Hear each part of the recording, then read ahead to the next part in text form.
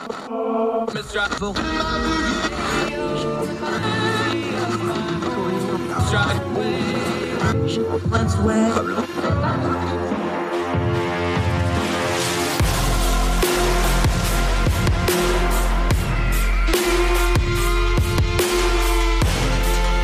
host, Andrew Donaldson. This is Heard Tell. All right, you got economic questions? This is one of the guys with the answers, or he claims to have them anyway. We're going to test that today because I got a couple of theories I'm going to throw at him. Good friend of the program. He is a contributor at Ordinary-Times Magazine. He is an economist. He works for one of them four-letter government offices, which is because, like golf, all the other four-letter words were taken. He does know what he's talking about, though. We love having him on the program. He's a very good friend of ours. Jericho Hill, sir, how are you on this fine day? I'm doing pretty good. It's a beautiful day up here in D.C. Looking forward to getting into the hot tub in a little bit. It is today, but y'all were having NOAA-level rainstorm there a little earlier. How'd that go? There was a lot of social media in Alexandria about how we apparently got 4 inches of rain dumped overnight. And for the first time ever, our sewers did not back up. It did not flood.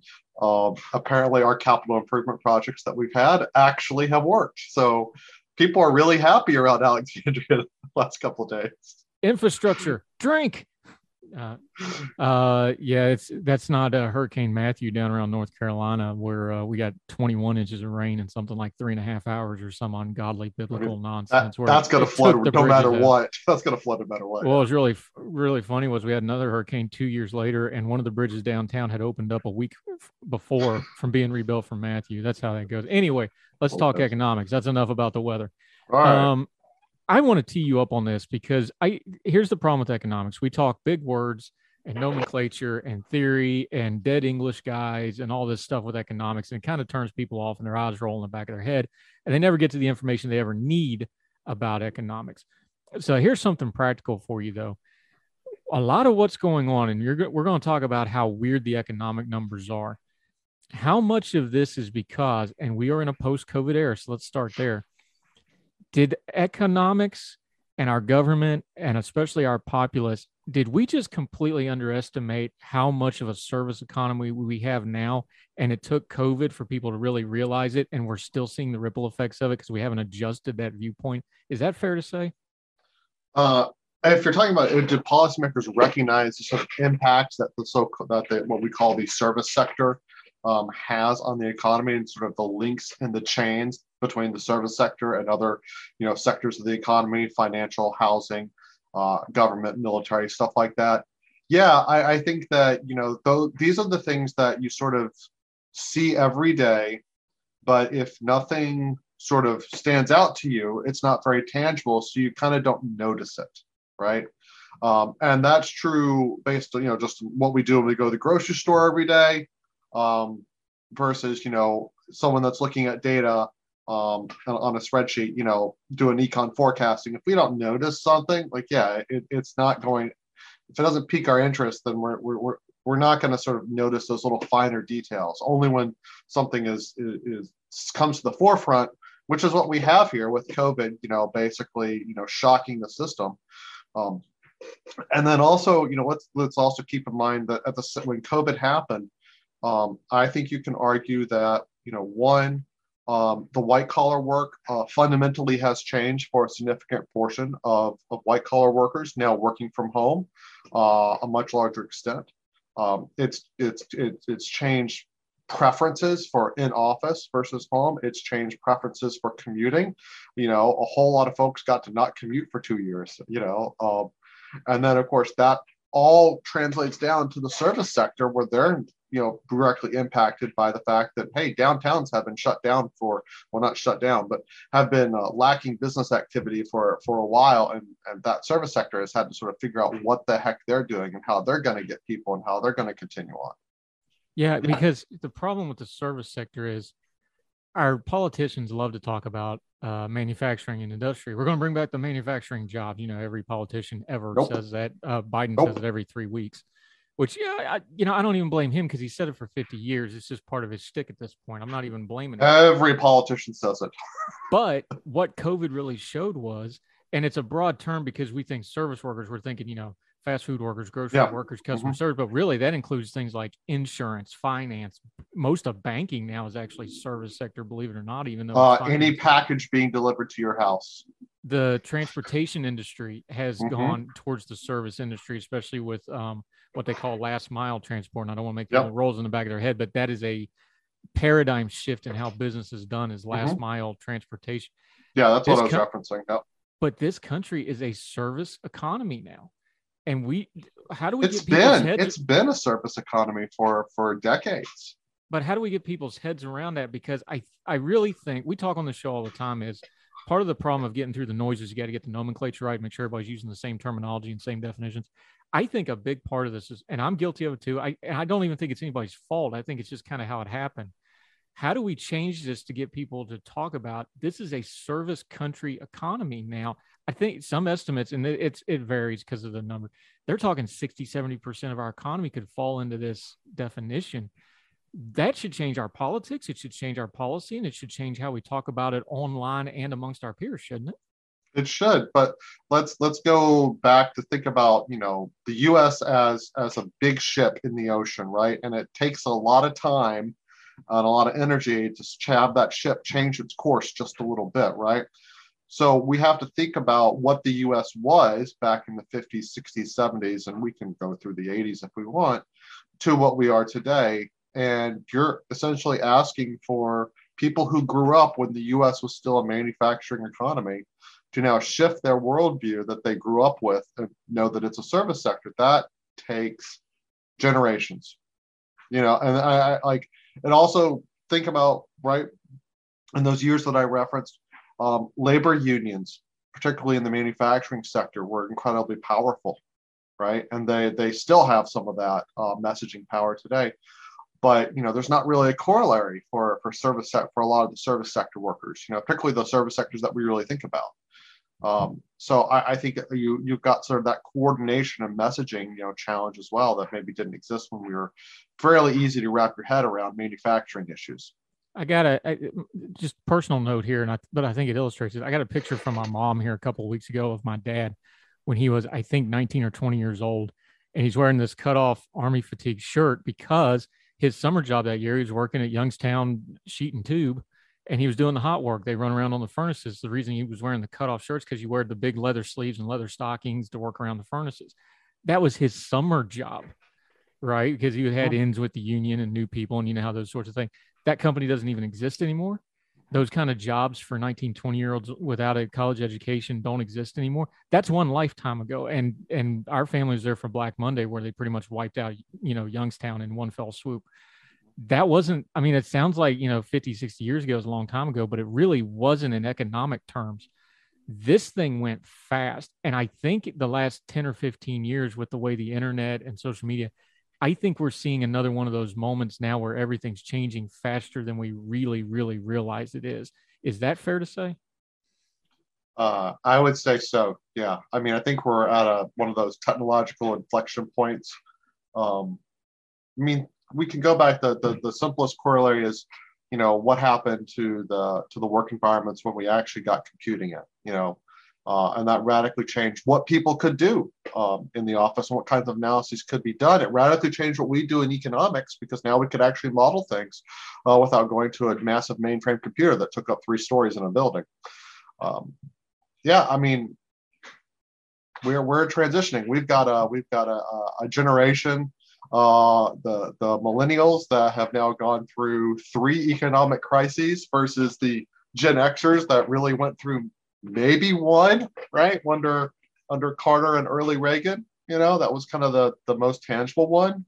And then you've got the Gen Zers coming in, and they're starting their journey in the labor market coming out of a recession, and where things are a little bit weird. Now, again, it's weird. Like they're dealing with insecurity. They're like, they can't afford they don't think they're ever going to be able to afford a home, or at least any home that they would want. But at the same time, unemployment is at levels that economists 5 years ago would say are well below what we would expect a normal functioning economy to be at least for the U.S. But so we have this very weird Jekyll and Hyde economy right now, especially if we compare it to the rest of the world. It's just really fascinating. Like we think about the choice architecture that we had in the last couple of years, how we look very different than Europe right now, which is the best sort of comparison I can use. And that's why I bring up the Youngstown thing and the steel thing again. And I don't want to harp on the point, but I think it's important for people to understand. And again, it's personal because my family was involved. So this is, part of the lore of my family is, my father got offered those jobs, turned it down, went to West Virginia to be a teacher, and he has a nice retirement while most of those folks struggled for years and years and years because they left the steel mills to go work for GM and Alliance because they thought that'd be safer. And well, you see how that worked out. Mm-hmm. But the reason I bring that up is the steel industry in places like Youngstown and Bethlehem Steel, and you can go to Lehigh Valley or wherever else you want to talk about, they all died in the 70s and 80s. But it wasn't the 70s and 80s that killed them. It was the 50s and 60s because they never upgraded what they were doing. They never advanced. They never revolted. And then when we rebuilt Europe and Japan post World War II, they had all the new stuff and they had all the new technology, and we fell behind. The reason I bring this up is I wonder if the reason some of this doesn't make sense is there's other parts of the world that might be evolving a little bit faster on some of this stuff than we realize. And maybe it won't be as dramatic as that, but is there a danger of this that we're not adapting and moving forward as fast as we probably should have as a world leader, like we did with steel, where they were running 30s and 40s furnaces in the 70s, and that just ain't going to work? I think that we've still done a pretty good job of capturing sort of the economic dynamicism of entrepreneurs and business starters who still prefer to come to the U.S. to create those businesses. Over Europe, over Japan, So I think that we still have that infrastructure in place. I do think, however, the emerging choice seems to be a European choice of accepting a little bit less of economic growth, but having a much better balance of life, I would say. Versus, sort of what we've had in the U.S., which has been sort of a hyper focus on profits and productivity at the expense of people working 60-hour weeks. So what is sustainable, right? Where are we going with choices, especially as the developed world is getting richer and richer? Well, the problem there is, and I'll just point it out, if I'm working a 60-hour week in management and you're working a 60-hour week as an hourly employee and you're box kicking and I'm at a computer, those on paper and in economic and on the spreadsheet, those look like the same thing. Those are not the same thing, though. No, they're not. And it's really hard. Just take me behind the scenes, but use small words so even I can understand it, though. When you're on the academic side, when you're analyzing this sort of thing, how do you get some kind of a variable in there to account for that? Because on paper, it's the same thing, but those are two very different things. And yet that's exactly what you as an economist need to explain both to policymakers and to the public, though, isn't it? Well, okay, so let's break this down a little bit more. So we look at, how many hours per week are people working? And we've seen in the developed world, Europe and the US, that the number of hours a typical worker is working has been declining, a little bit more in Europe than here, especially compared to, several decades ago. But we sort of, I think, at least on a white collar perspective, saw that a lot of our work time, which I use the air quotes there for, was spent in fairly unproductive ways. It seems that the meetings that we used to have now when we get to this Zoom environment have been a little bit less, and people have accepted that maybe the traditional 9 to 5 in a lot of places is not necessarily the thing that actually works best for folks. We've seen some flexibilities there. I think the biggest challenge for the US economy compared to Europe is Europe's already sort of had this sort of lifestyle focused economy for a little bit. They've been better about work-life balance and benefits, whatnot. Look, we know some countries, we laugh at it. They take a little, siesta in the middle of the day, or they have a wine hour at 1 o'clock. They're generally happier than we are here in the U.S. But we in the U.S. have had this essentially what I think a lot of us have called a K-shaped economy forming, and I think COVID really exacerbated that. What I mean is, and I've used this analogy a couple of times. We've got our service sector workers who are having to show up into the office, still having to commute, still working, 40, 50, 60 hours a week. And then you've got the white collar workers like myself is in there, that are continuing to work their normal hours, but doing so at home without commuting, and much more, having much more pleasant circumstances to do it. And for up until COVID, the wage gains were almost exclusively happening amongst that white collar upper income set. COVID has flipped that switch a little bit. We are seeing wage gains at the bottom of income earners, far outpacing those of the highest of the highest earning workers. And actually, many estimates suggest that even with inflation being a little bit ridiculous at this point, the income gains for low income workers has outpaced inflation in the U.S., which is interesting. But you've said life balance 3 times now, so we're going to come in and hone on that right after we take a break. Our friend Jericho Hill, great economist, great friend, explaining it so even I can understand it. Doing a little economics in plain speak today with our buddy. More with him on Heard Tell right after this.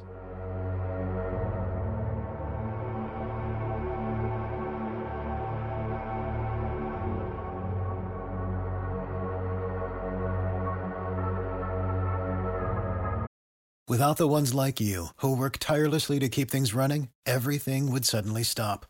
Hospitals, factories, schools, and power plants, they all depend on you. No matter the weather, emergency, or time of day, you're the ones who get it done. At Grainger, we're here for you with professional-grade industrial supplies. Count on real-time product availability and fast delivery. Call, clickgrainger.com, or just stop by. Grainger, for the ones who get it done.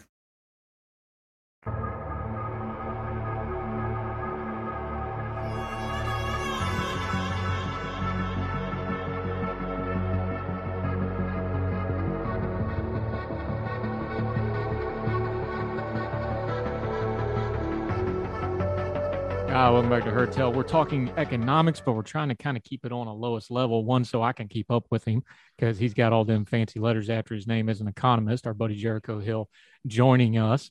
I wanted to ask you, though, because you keep talking about life balance and life and work balance, and cost of living is the number one thing in America. And we've been talking to our British friends. They just deposed their prime minister, one, because he was lying about stuff, but 2, they're having a cost of living crisis, which hard to put up with shenanigans when you have a cost of living crisis. Cost of living is going to be the top issue in our election this year also, I believe.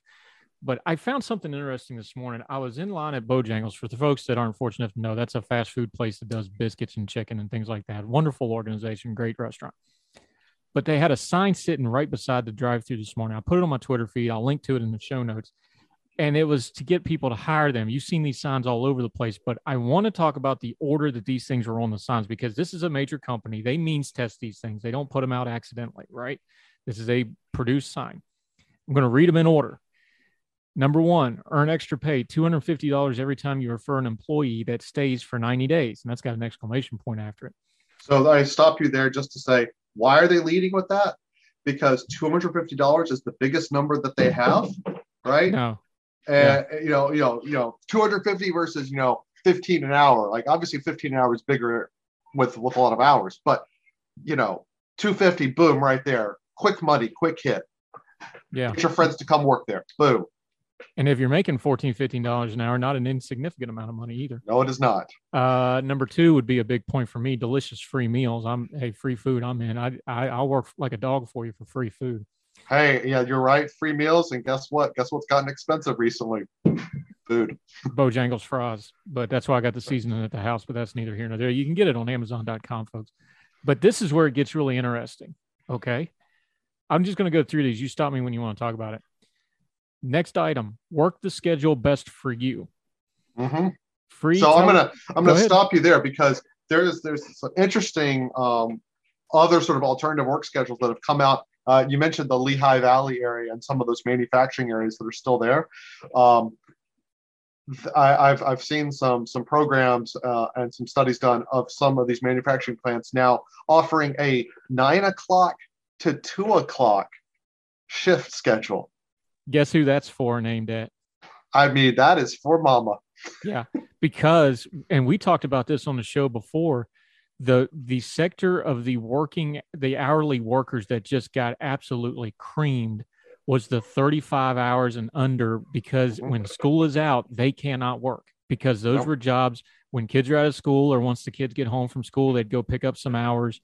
They got absolutely decimated. And that really hurt a lot of these service sector companies, because those are, if you run a restaurant, if you run a customer facing service business, those are your float workers and peak hour workers. And that's why you see a lot of these problems with these types of businesses, isn't it?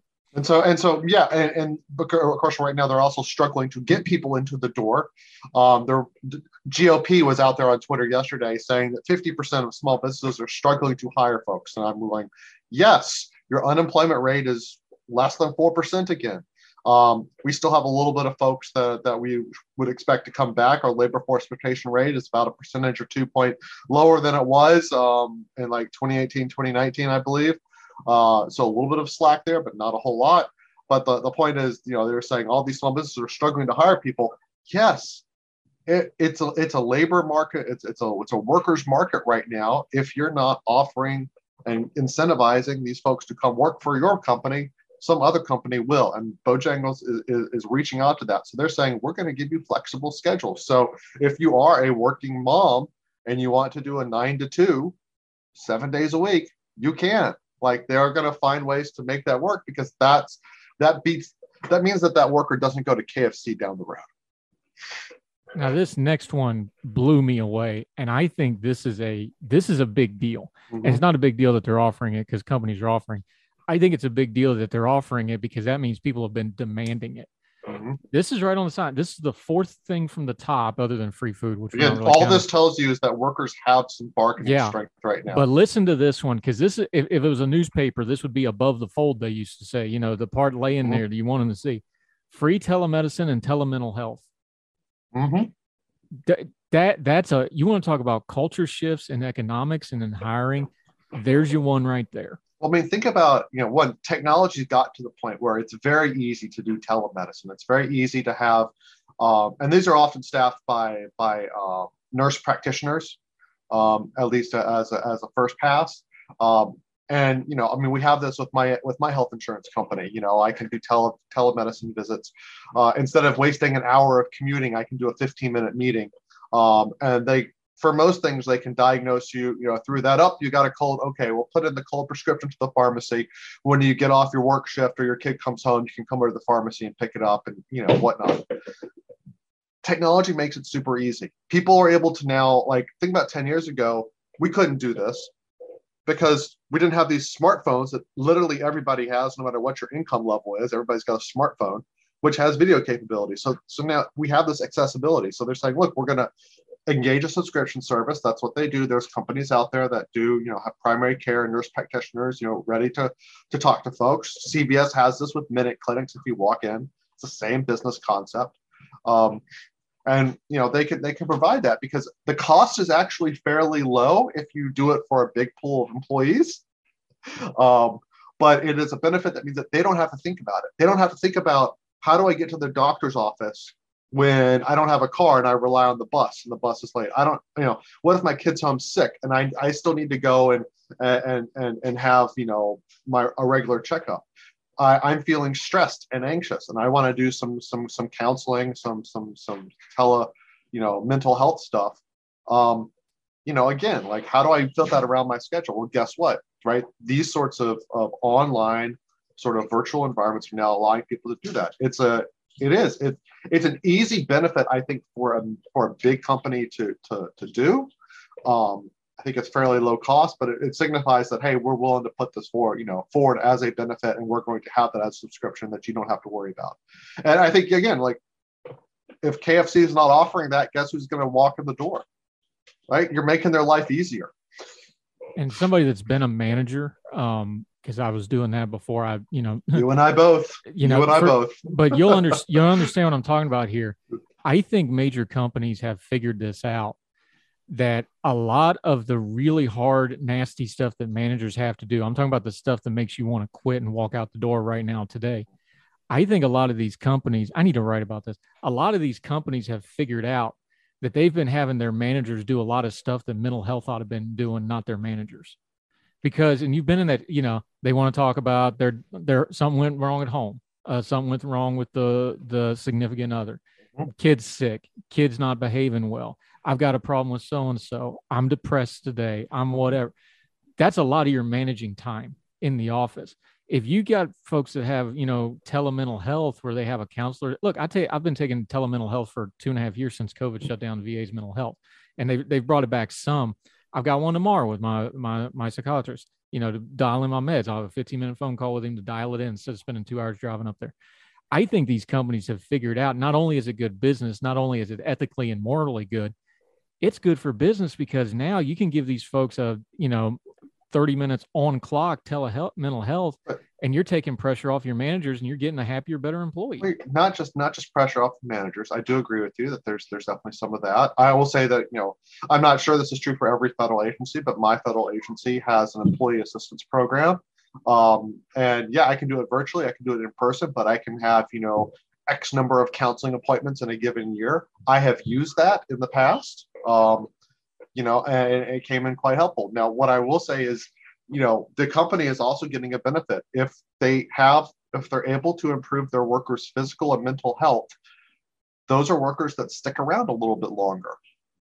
Service sector, one of the big challenges is the hiring and retention of employees, right? There are costs associated with having to, reach out, post jobs, interview, and keep employees on the books, So to the extent that you're able to have reduce your employee turnover by a significant margin, that improves your profitability and survivability of the business.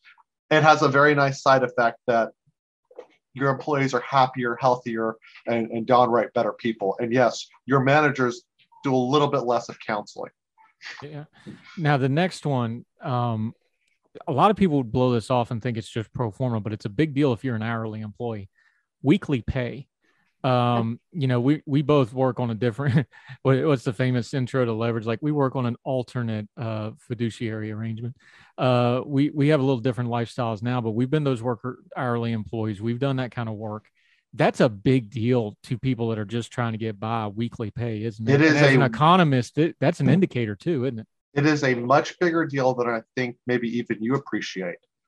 There is a lot of research out there, Andrew, that shows in terms of behavioral finance and behavioral econ that the closer you make when someone gets their paycheck and when they have their expenses hit, right? And expenses hit on the 1st, the 5th, or the 15th of the month. That's the typical due dates. The closer that you have to align the income that they're getting to their expenses, the better off the financial stability of that employee and their household is going to be, irrespective of them earning more money, the same amount of money, but the closer you time it, the better off that household's going to be. Very simple explanation.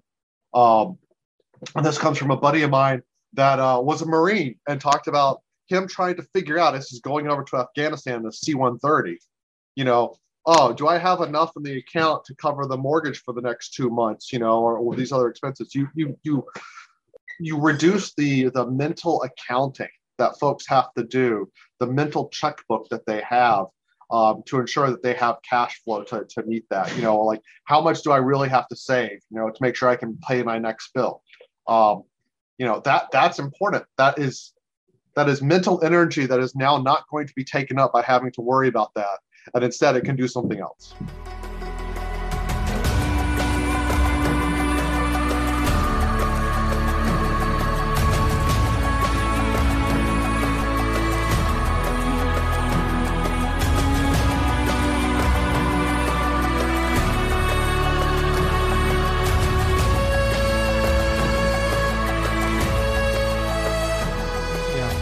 I think, and the last company I worked for, even though I was on the management level, I was paid weekly just because the pay structure of the company, hourly management, unless you were at the executive level, we all got paid weekly.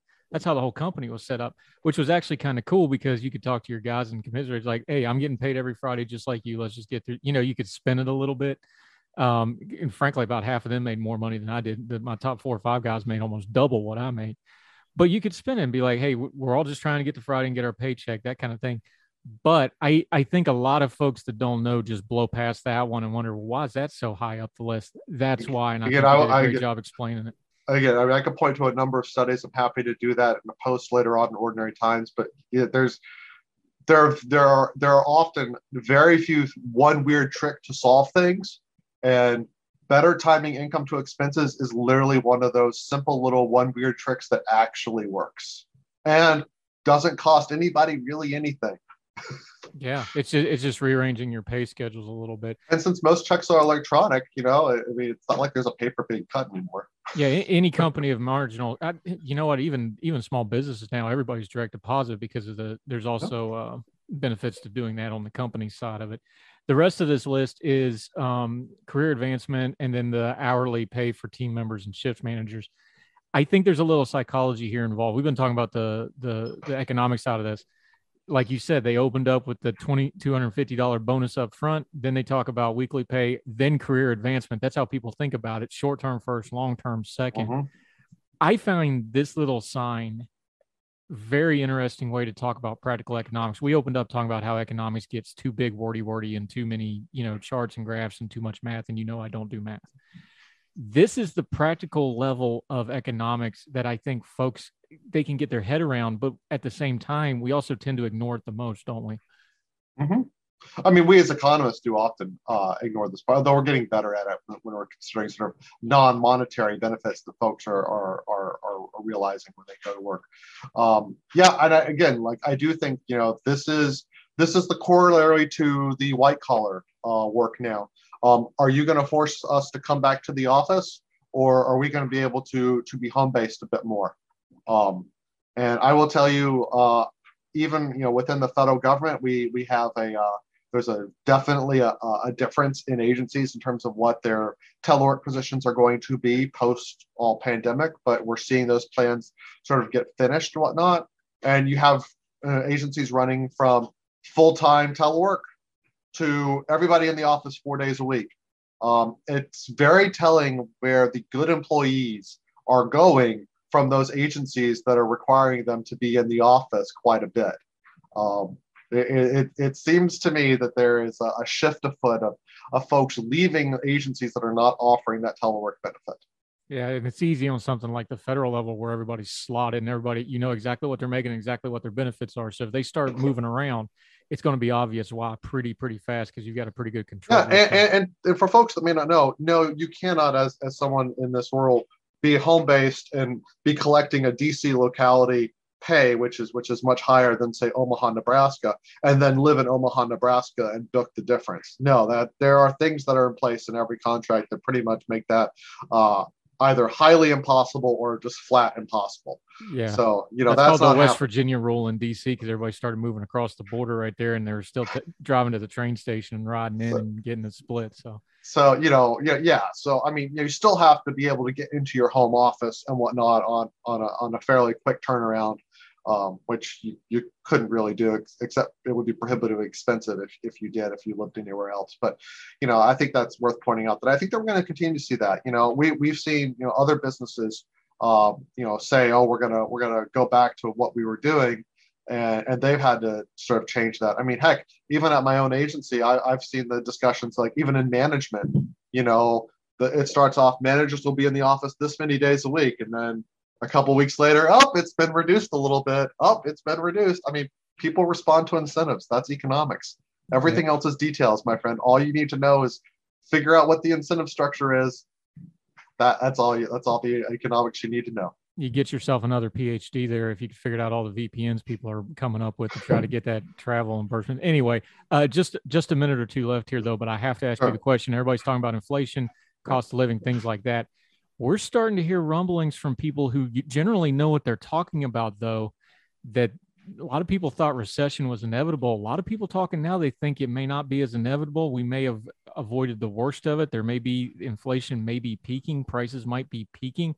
Do you buy that talk? I know you don't like to predict things, but there's some people that know what they're talking about that think the recession thing might not be as big a monster as it was. Not that we're out of the woods yet, but it's maybe backed off a little bit. Is that true? So I would say it like this. We are seeing some positive signs that inflation has peaked or is peaking.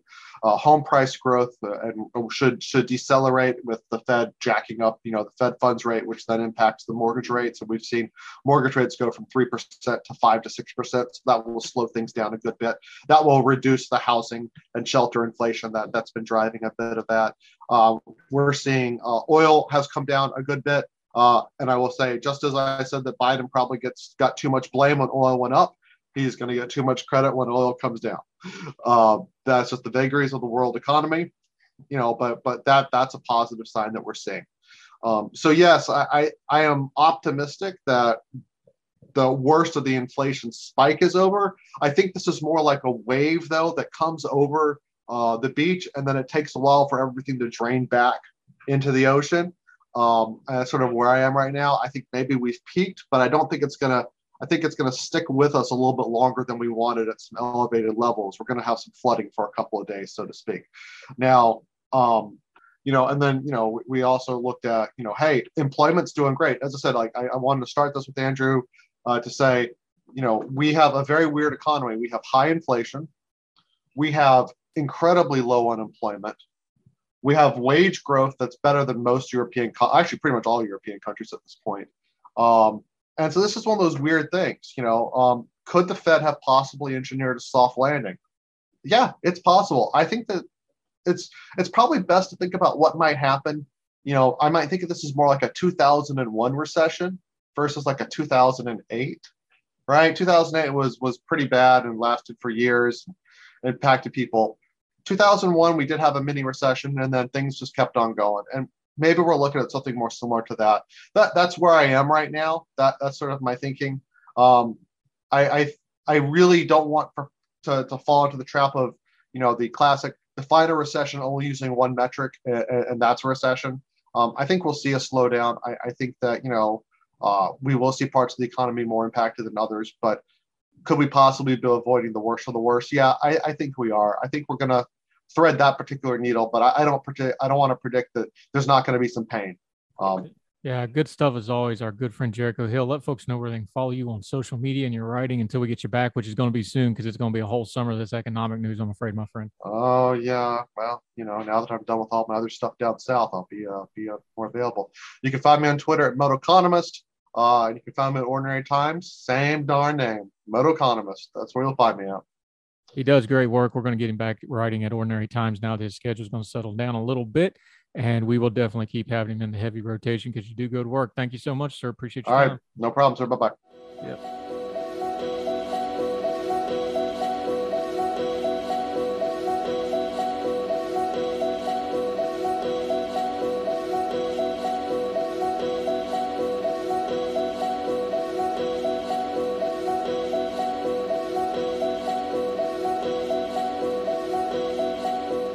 Welcome back to Heard Tell. Okay, she's one of our favorites. We talk history with her. We talk a little bit of political history, U.S. history, all kinds of fun stuff. She's also English, as you'll find out as soon as she starts talking. Sarah Stook, back on the program, talking First Ladies today. How are you, ma'am? I'm good. Thank you for having me on again. Oh, we love having you. Welcome back. Okay, so you did this whole series on First Ladies that I absolutely love, elections-daily.com. We've linked to it. You need to read all the pieces of this multi-part series. But this is the modern age, kind of the last two pieces of this. Let's just go to the part that's really important here, because the modern age of the First Lady changed when we got television. And it's a real clear defining line. And you mentioned it a little bit in your pieces. I don't think anybody in America knew what Mimi Eisenhower looked like. Everybody to this day knows what Jackie Kennedy looked like. That really is the dividing line between the modern First Lady, isn't it? I wouldn't say that's necessarily true. Frances Cleveland in the late 19th century, her image was widely reproduced because she was young and pretty. Everybody knew what she looked like. But then you actually saw them properly through television. You saw them moving and talking, albeit in black and white, but, still prominent. And that's true. That's when you started really seeing the First Lady, seeing the first family, seeing the politicians. And it wasn't accidental. The Kennedys were very savvy. The political machinations, everybody knows the background with Joe. We won't get into all that. But we know how politically savvy and media savvy they were in a medium that was everybody was trying to figure it out at the same time. We know about Kennedy and the debates, how they mastered that. But the Jackie Kennedy stuff did not happen accidentally. That was part of the package deal, wasn't it? It was kind of like a politically arranged marriage in medieval Europe. You look for the perfect candidate, the perfect wife. And, Kennedy was in his mid-30s. He wasn't married. There were rumours he was gay in the media, which would obviously put a massive kibosh on his campaign. And even back then, politicians, they believed that you needed to be a family man. You could cheat on your wives, fine, but you needed to be a family man. And to Jackie, who he knew, she was 12 years younger than him. She was pretty, she was young, but most importantly, Catholic, from good family, not political, and would just be an asset to Jack Kennedy. And it worked, clearly, because she's still revered today. Anyone who knows me knows of my love for Jackie. And of course, everybody knows the fashion stuff. They know the iconic status that she got. Of course, she was widowed. So the outpouring of support and love the country gave her as the first modern era widow of a slain president, that was a generational scar for a lot of people. And she was kind of the symbol of that.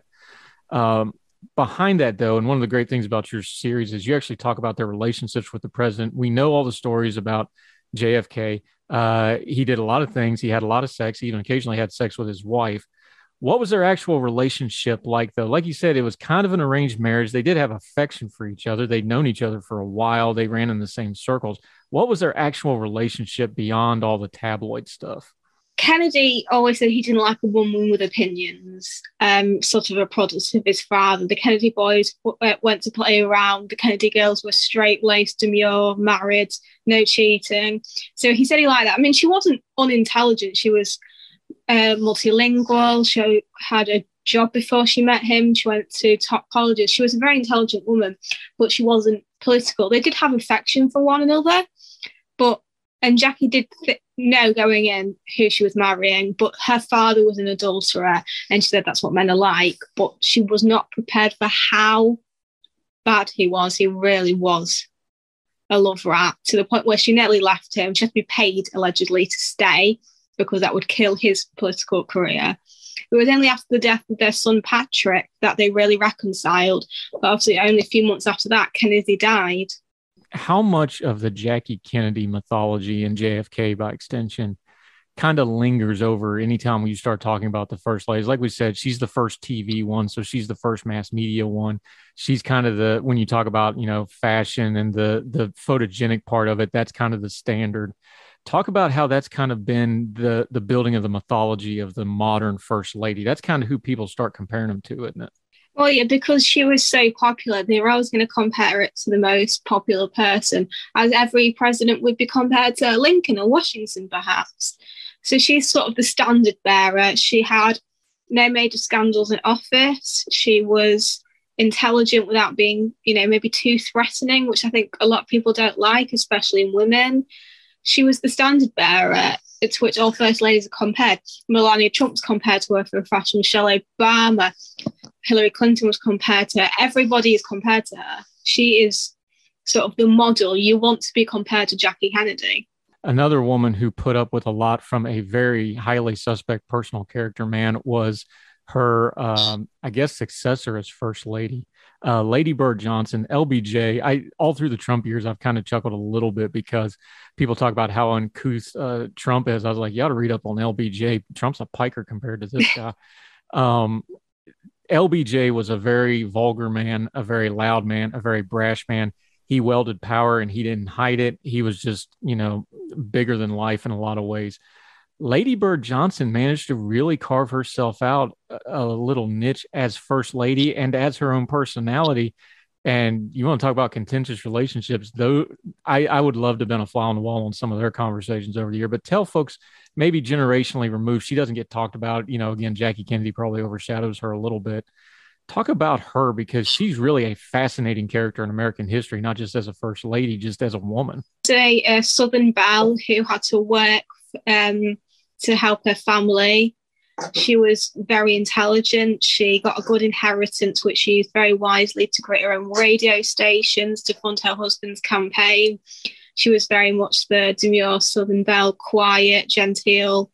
She said her husband came before anybody else, even her daughters. And she was a moderating force to her husband. I mean, don't get me wrong, he treated her absolutely terribly, but he did love her, I guess, in some kind of way he loved her. And she was the one who could calm him down. If you wanted to go to get something into him, you went to her first. She apologised to Secret Service when he was rude to them. She apologised to everyone when he was rude to them, because that was pretty much guaranteed LBJ being rude to somebody. I find it amazing.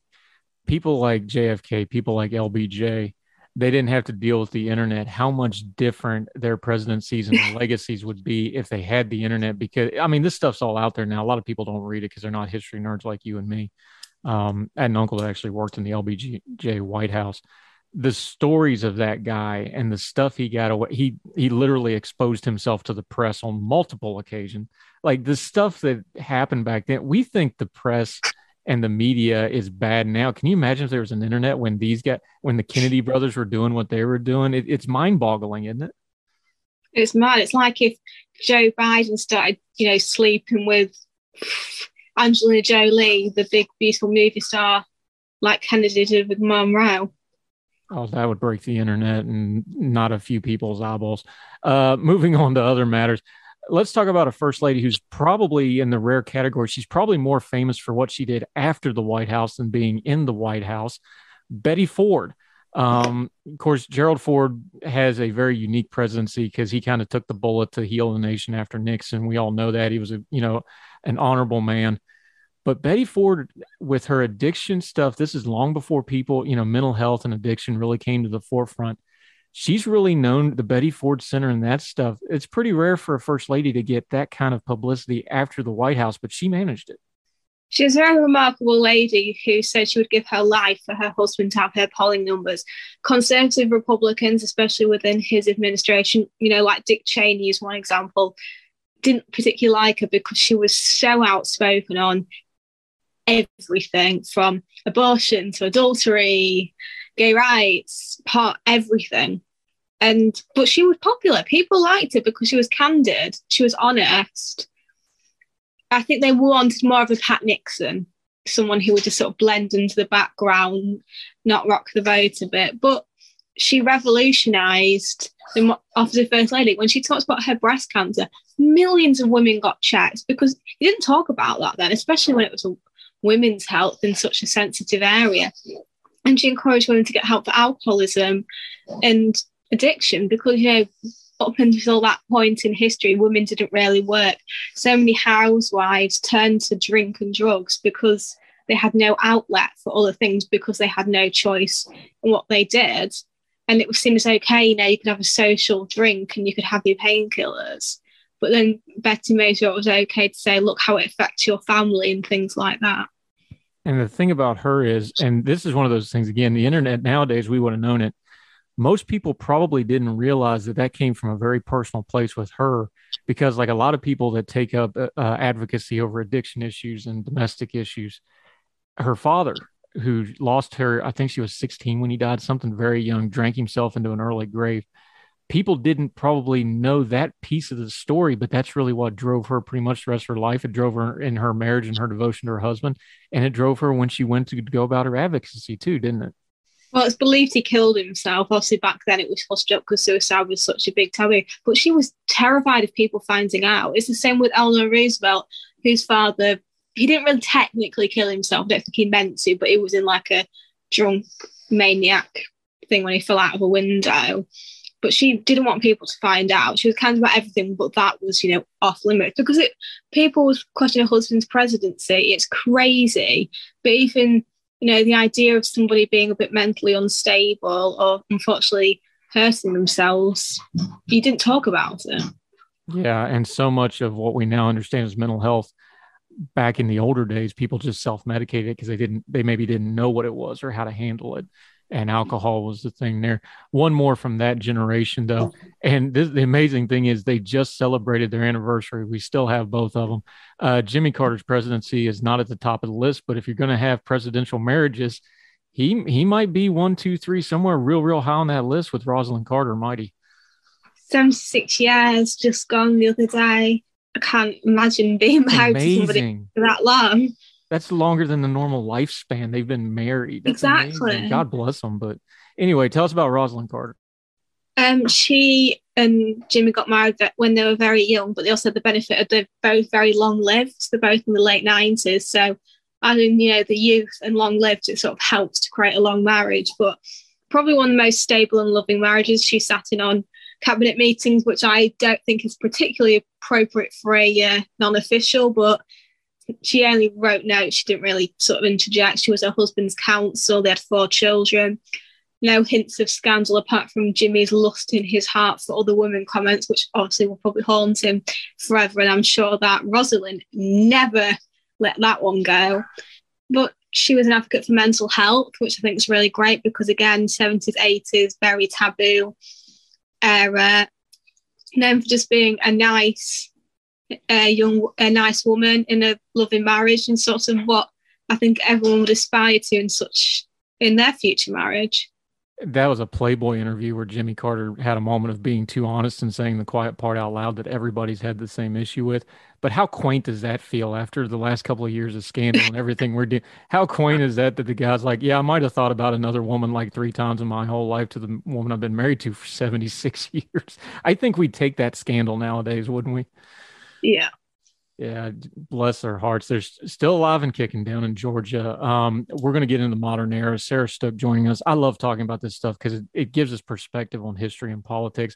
We come back. We got some heavy hitters coming up on the first lady list. Nancy Reagan, Michelle Obama, Melania Trump that we just had. Of course, Joe Biden also. Both Bushes. A lot to cover still. Sarah Stook on Her Tell right after this.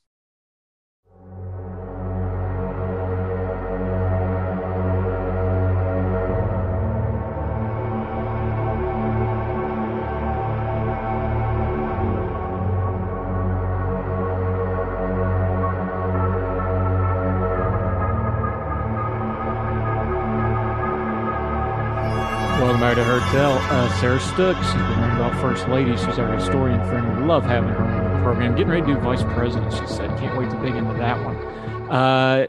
Let's go to the superstar couple. And quite literally, really, when you think, Ronald Reagan and Nancy Reagan, long marriage. It was actually his second marriage, believe it or not. That was a little bit of a controversy at the time. It's another one of those things that seems quaint nowadays after we just had a president that's only his third wife.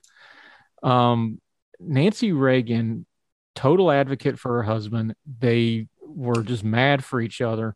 You always think of them as a couple. She did have some controversies, especially in the 80s with some of the social stuff that was going on.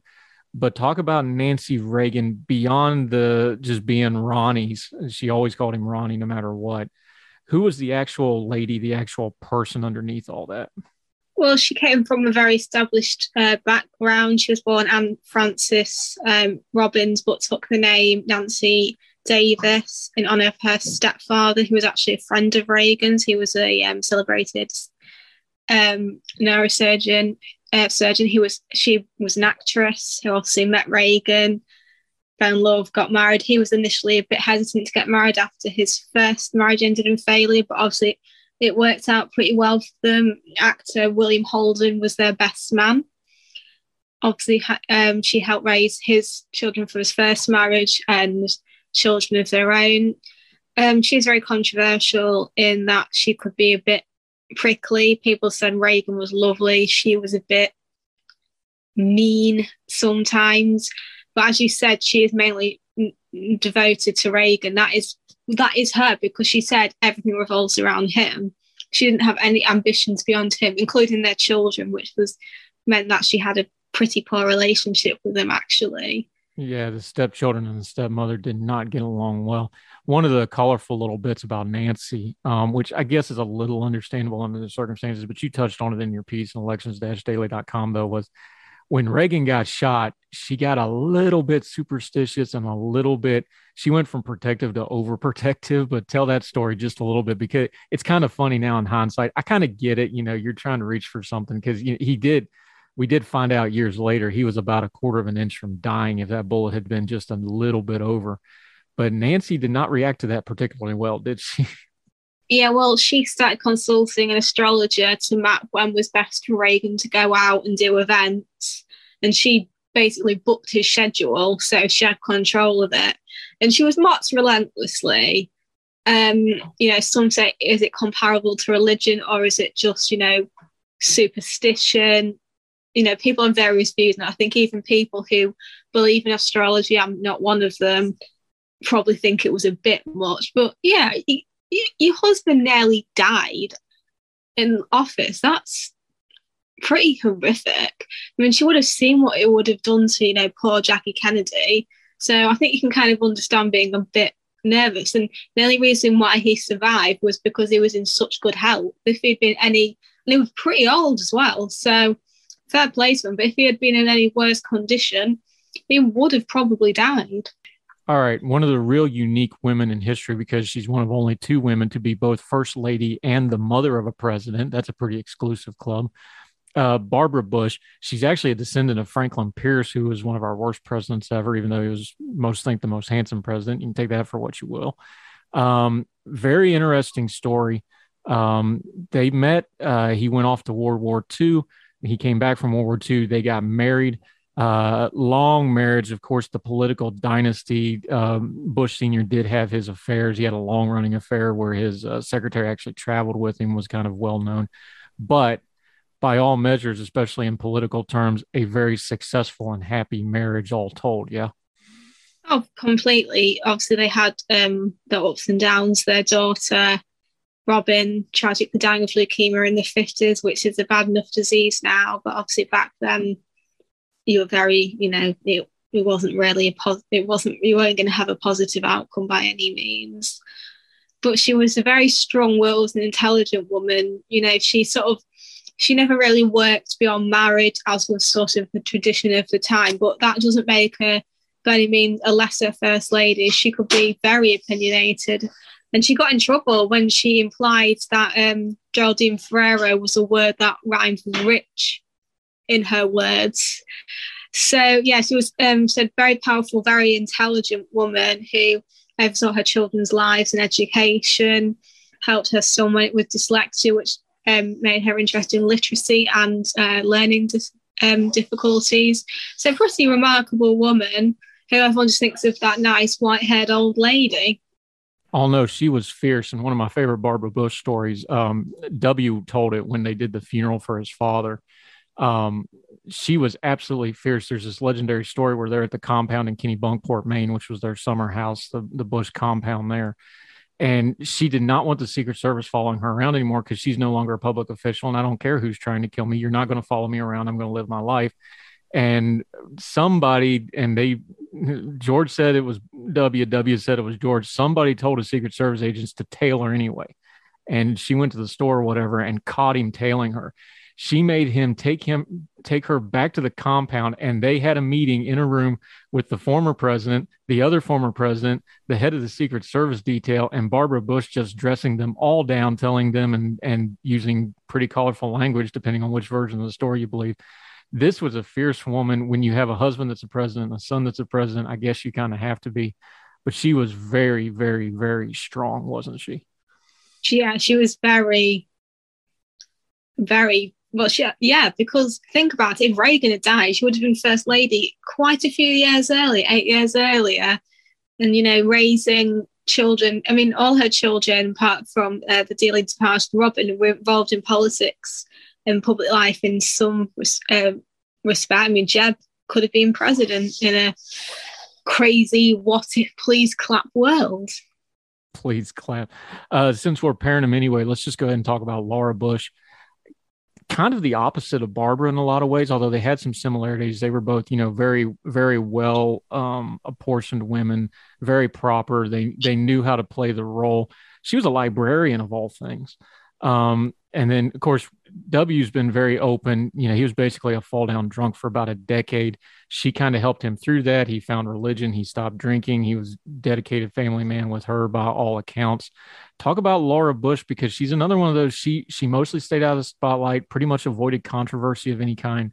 And yet she was just kind of always there, kind of, you know, textbook first lady stuff. Yeah. I think she gets forgotten because she's between Hillary Clinton and Michelle Obama, two, you know, Ivy League educated women with full career. Well, I'm not saying that her career wasn't full, but, you know, they were lawyers, so extra education, etc.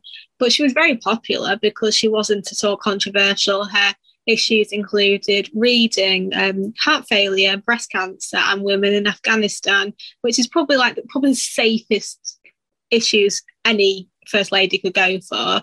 And, you know, up until that point, I think probably the Bush presidency was a time where it was more likely a woman could become president, but she was still, you know, a bit of the old school generation. She was born in the 40s, married in the 70s. So while, you know, the sexual revolution had happened, there was that more tradition of, you know, being a bit more demure. But she wasn't political either. She said, look, I'm not interested. She voted, but she wasn't, you know, she was a bit of a Jackie. She didn't really care that much, which I think helps her a lot, because if she'd been tarnished with her husband's brush, then she'd be very unpopular, because obviously we know how his presidency ended.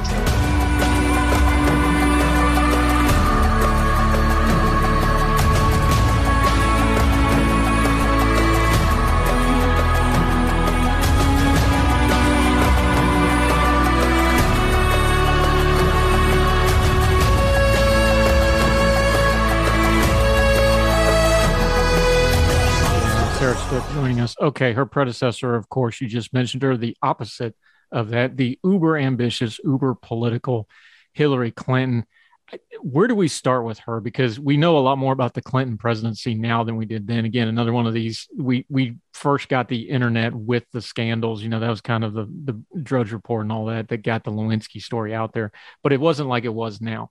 The stuff he got away with in Arkansas, we know the allegations and all that long before that. Where do we start parsing out Hillary Clinton? Because she was a senator in her own right later. She ran for president a couple of times.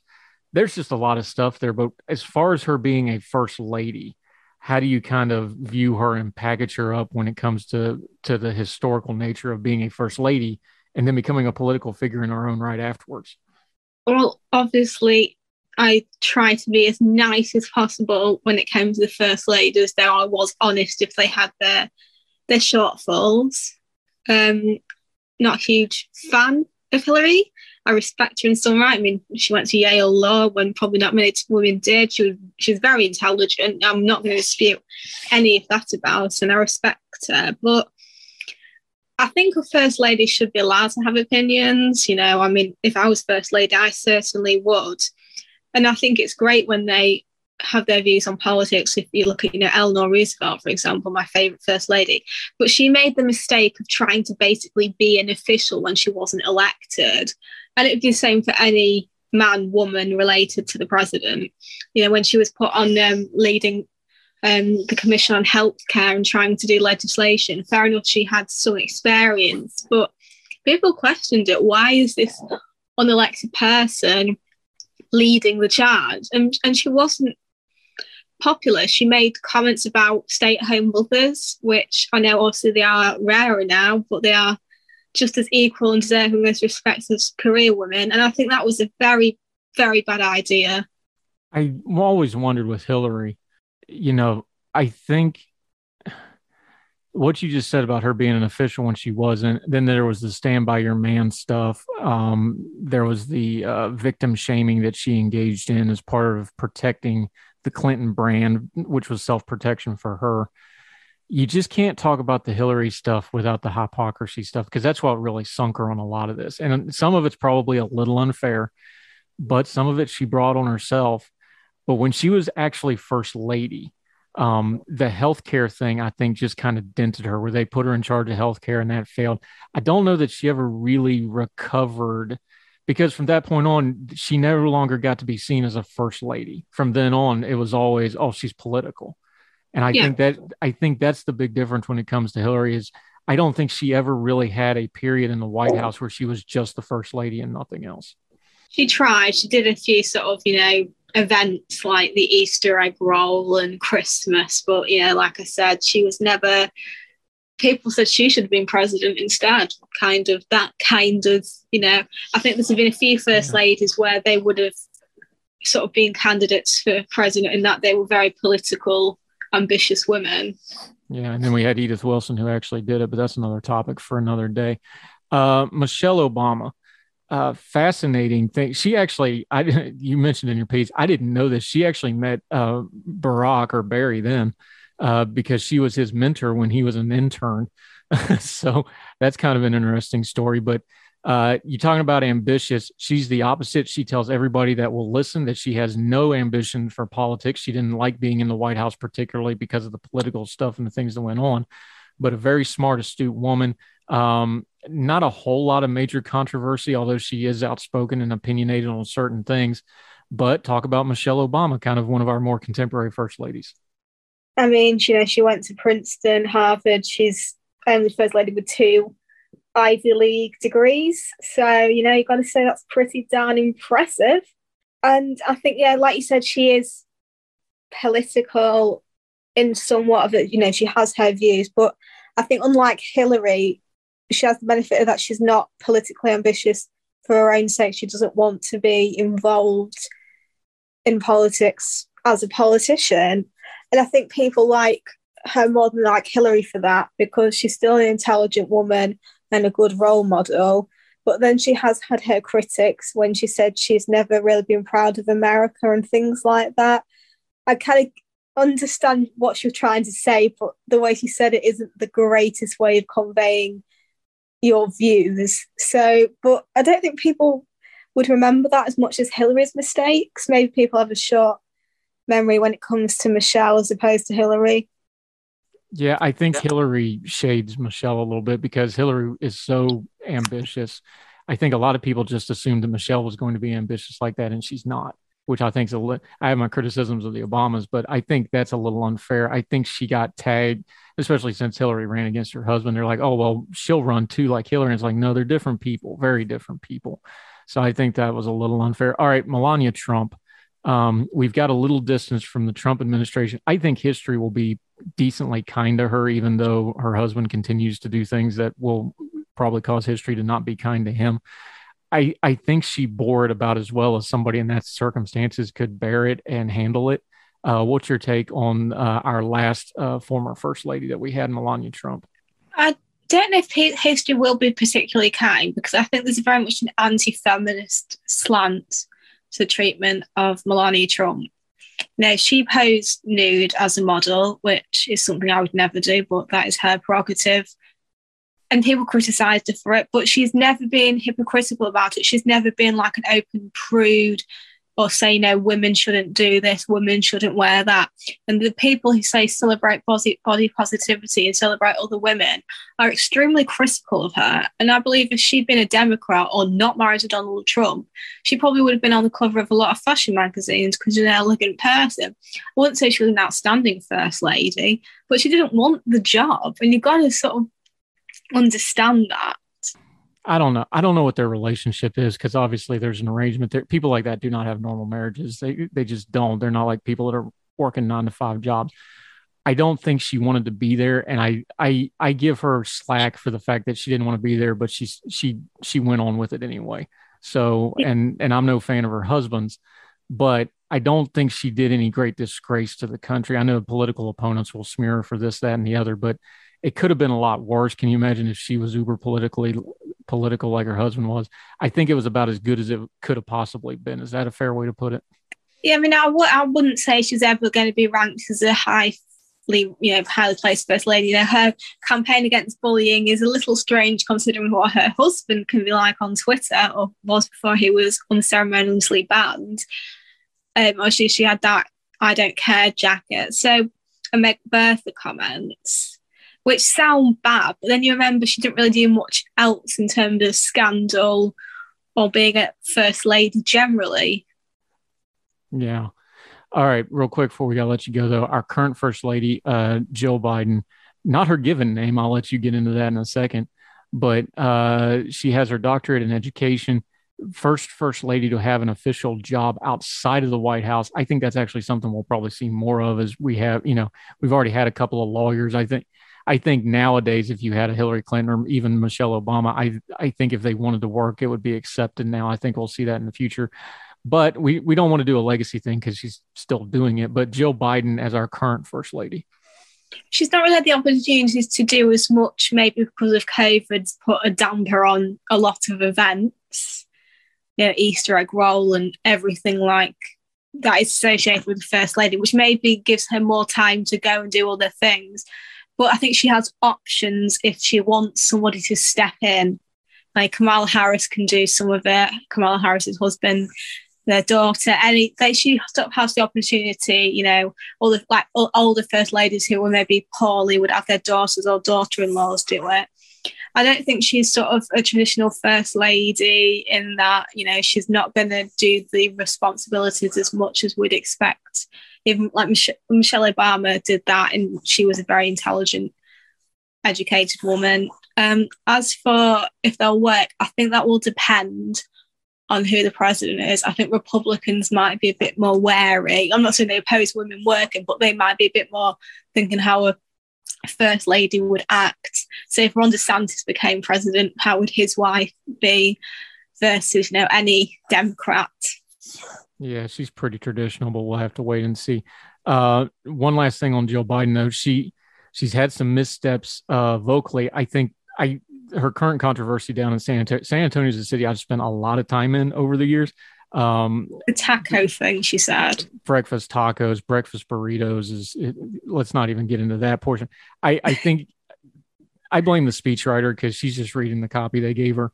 But still, you got to have a little bit of bearing. But she can't be doing stuff like that. She is going to start getting flack. But that's part and parcel of the comm shop of this entire White House. They're not real good at stuff like that. They do a lot of cell phones like that. Anyway, Sarah Stook, we love having you. We love talking about this stuff. Gives us some historical perspective on current events. You already told us you're going to do vice presidents next. I can't wait for that series. Let folks know where you're writing, what you're writing on in your social media so they can follow you until we get you back on Heard Tell again. Elections Daily, The Mallard, which is a British publication. My Twitter is @Sarah_Stook, which is STOOK. I forgive you if anybody mispronounces it because everybody does apparently or can't spell it. So it'll be easy to find me because there's not many other Stooks or Sarah Stooks on Twitter. Either which way, however you say it, you do fantastic work. We love having you on. We'll do it again real soon, my friend. Thank you so much for the time. Thank you. Thank you, ma'am.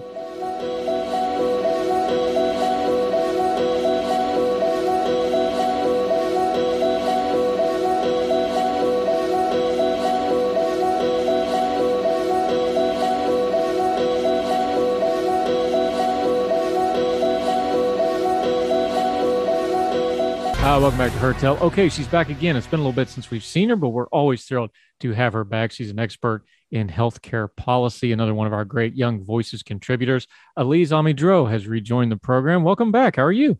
Thank you so much, Andrew. I'm doing well. How are you? I'm doing okay. Thrilled to have you back. Appreciate you taking time in your busy schedule. Let's talk about the problem. See, this is one of those things where it's like everybody knows it's a problem. Everybody talks about it. Nobody wants to do anything about it. And we already know how this goes because we've seen it with Omnibus. We've seen it with government funding. You pick whatever you want. We even did this with healthcare reform, if you go all the way back to the ACA. Our Congress in America seems to only be able to legislate by emergencies. They've really got an emergency pending on the horizon with Medicare. Where do we even start with this? Because the clock's ticking. We've been saying it for 20, 30, 40 years, all my adult life. But we're getting within 3, 4, 5 years of this thing now. How do we even start getting people to pay attention to this thing? That's a great question. There are many ways we can get people to pay attention, but it's hard to do it when the emergency doesn't feel real. So pretty much taking a step back, what we're talking about here is Medicare Part A. It's the part that pays for the hospital services of people who are on Medicare. For the most part, it's people who are elderly, and there's just not enough money to go around for their services. So what's going to happen is currently the prediction is 2028 for it to be insolvent. That means there's not enough money to pay for all the care. That should matter to people, but apparently it doesn't currently. Now, I didn't know this until I read your piece. Somehow I missed this too. But now people say, well, how can something not be funded? Because Congress can just wave a magic wand and make more money. Well, that's kind of true budgeting wise. I didn't realize this until I read your piece, but it almost went insolvent last year. They brought in 362 billion, 360 went out. And people say $2 billion, but in the grand scheme of things, that's kind of a close call on the budget line item, isn't it? Yeah, exactly. And we always do that, right? We're very, very close to it, but we're not there yet. So people don't feel it. But it's not the first time this is happening. Like this has happened in the past too, in the 90s. And, at the time there was a fix. The problem is when Medicare was set up in the first place, people were gonna be on Medicare only for a few years because life expectancy was quite short then. And so we thought we could afford this generous program.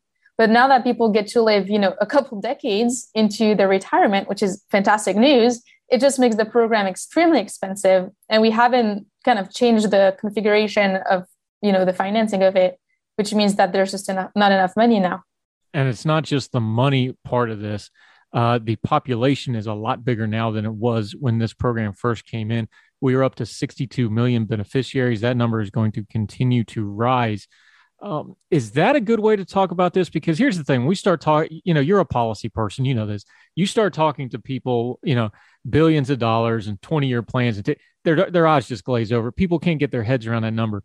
Should we maybe attack this from that point of view of like, hey, we're up to 330 million Americans. We got 62 million beneficiaries. There's more of them, and every American that works, you're paying for this. Would that maybe be a better way of attacking this and maybe the fiscal policy side of this, just to get people to kind of get their heads around it? That is absolutely the way I want to go about it. I personally care about this because I see how much I pay for Medicare every month because that's taken out of my paycheck. And I don't even see the part that my employer pays, but it's the same part.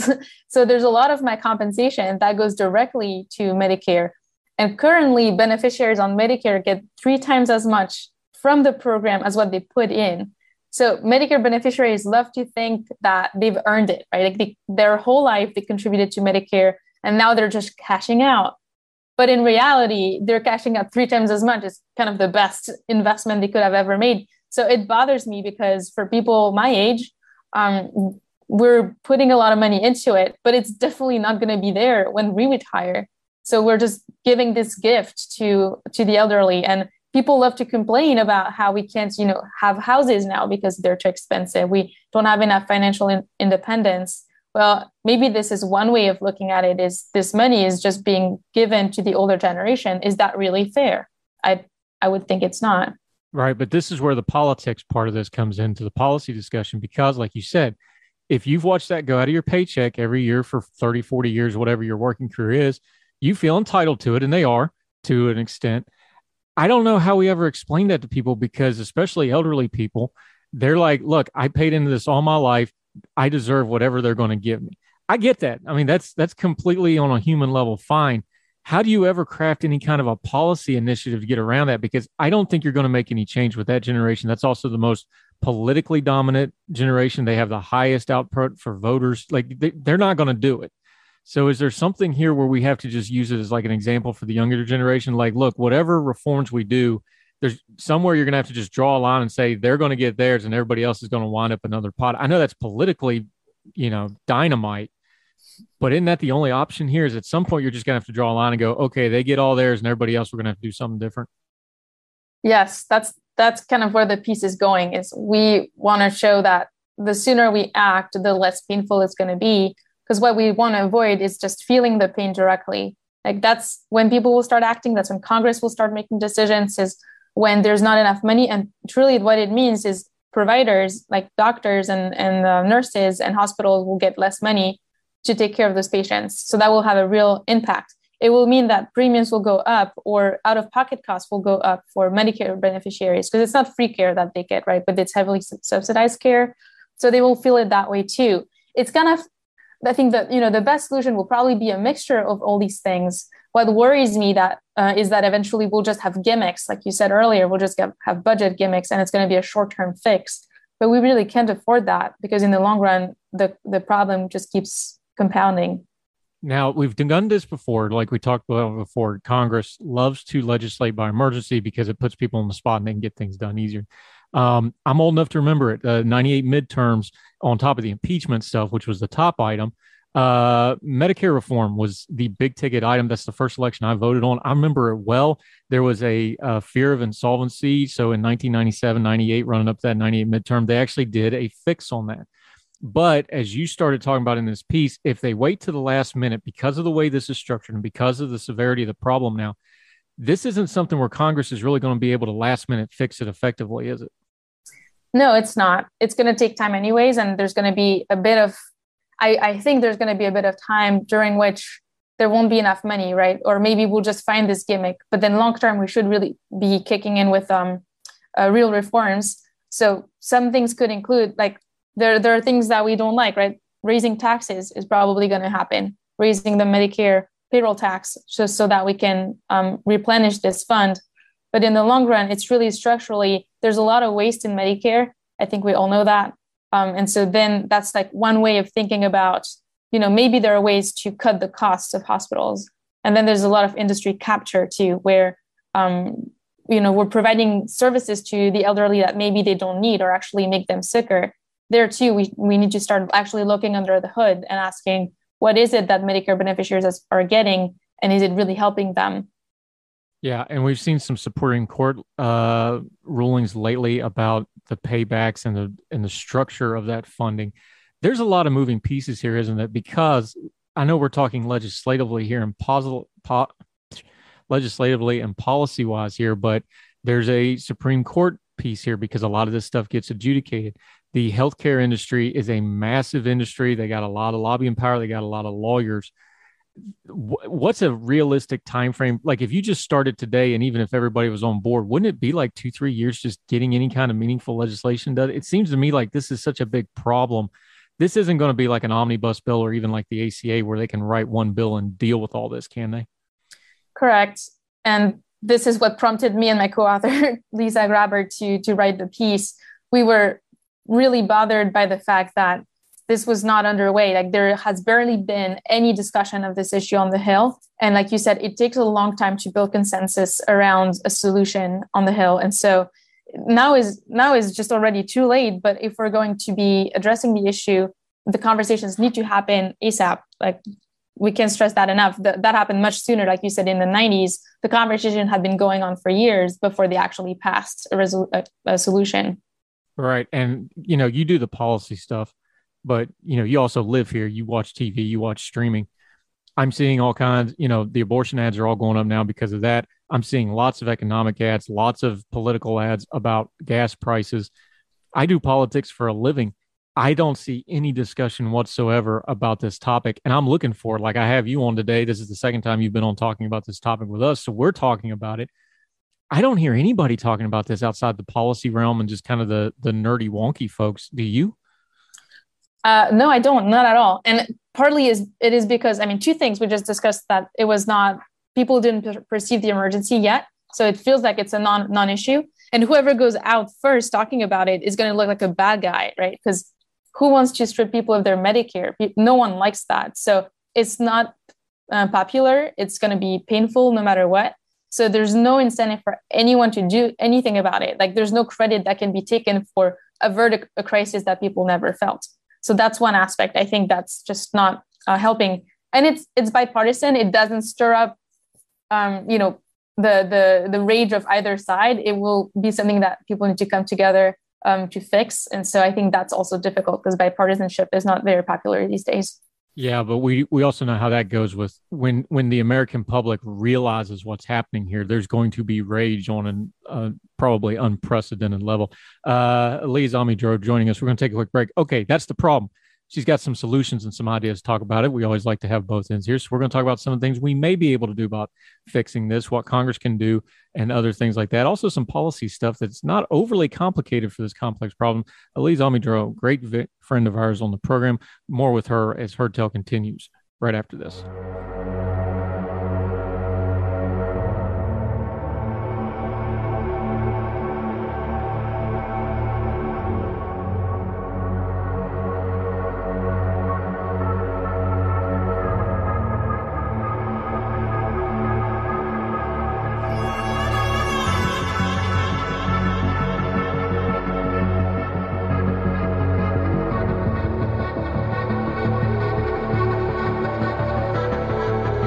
Hi, welcome back to Heard Tell. We're talking a little healthcare policy, specifically the time bomb that is Medicare and Medicaid looming on the horizon. Our good friend Elise Amidro joining us. All right, we talked about the problem. Look, and again, this is a problem. Everybody knows it's a problem, just nobody's talking about it because it's not, right in front of everybody's faces. What's some of the things we can do? Now, we know the congressional makeup is going to, let's just project a little bit. Let's assume we have a split Congress and White House again. President Biden's got 2 more years. We're assuming the Republicans will probably get at least the House, maybe the Senate, we'll see. So let's say the next 2 years, we're probably not going to get any kind of big ticket legislation like that. That puts us to 2024. That's a very narrow window to try to get something done here, isn't it? It is short, yes. And we keep predicting when Medicare Part A is going to be insolvent so last year's reports from the Medicare trustees said that it was going to be 2026. They've adjusted it upwards this year to 2028. So it seems like we have a lot of time, right? Because, last year that would have made it, 2 years or 3 years to act. Now it's a little bit more time. But the reality is we can do it soon enough. So, yeah, we need to really start thinking about things that we can do.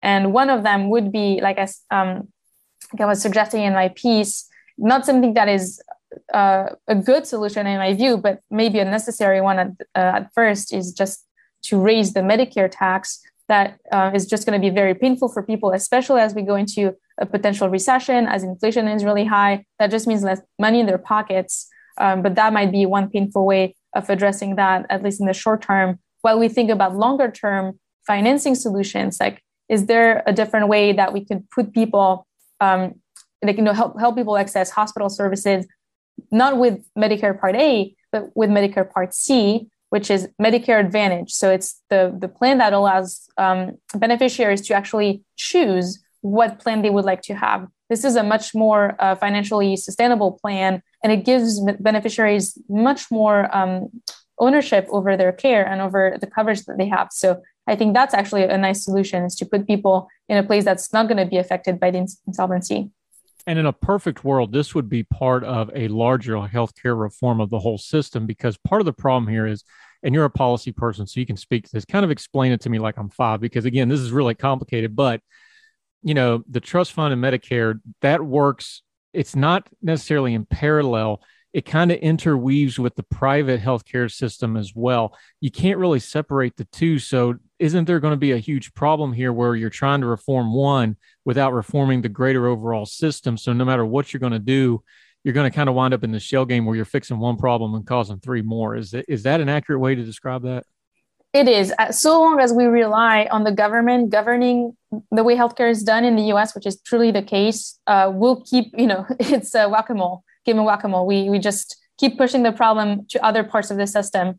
So exactly to your point, Medicare pricing influences the rest of the system, right? So if we change something to how Medicare pays for things, we'll see it ripple into the rest of the system. So if we lower reimbursement rates, like if the federal government decides we can't pay as much for healthcare services, now it needs to be, this lower rate because we're to fix the insolvency, then it might mean that private payers are going to pay more. So their prices are going to go up. Or it might mean that some hospitals just won't be able to survive. So then we'll have some hospitals go down, right? So I think all those cases will be made.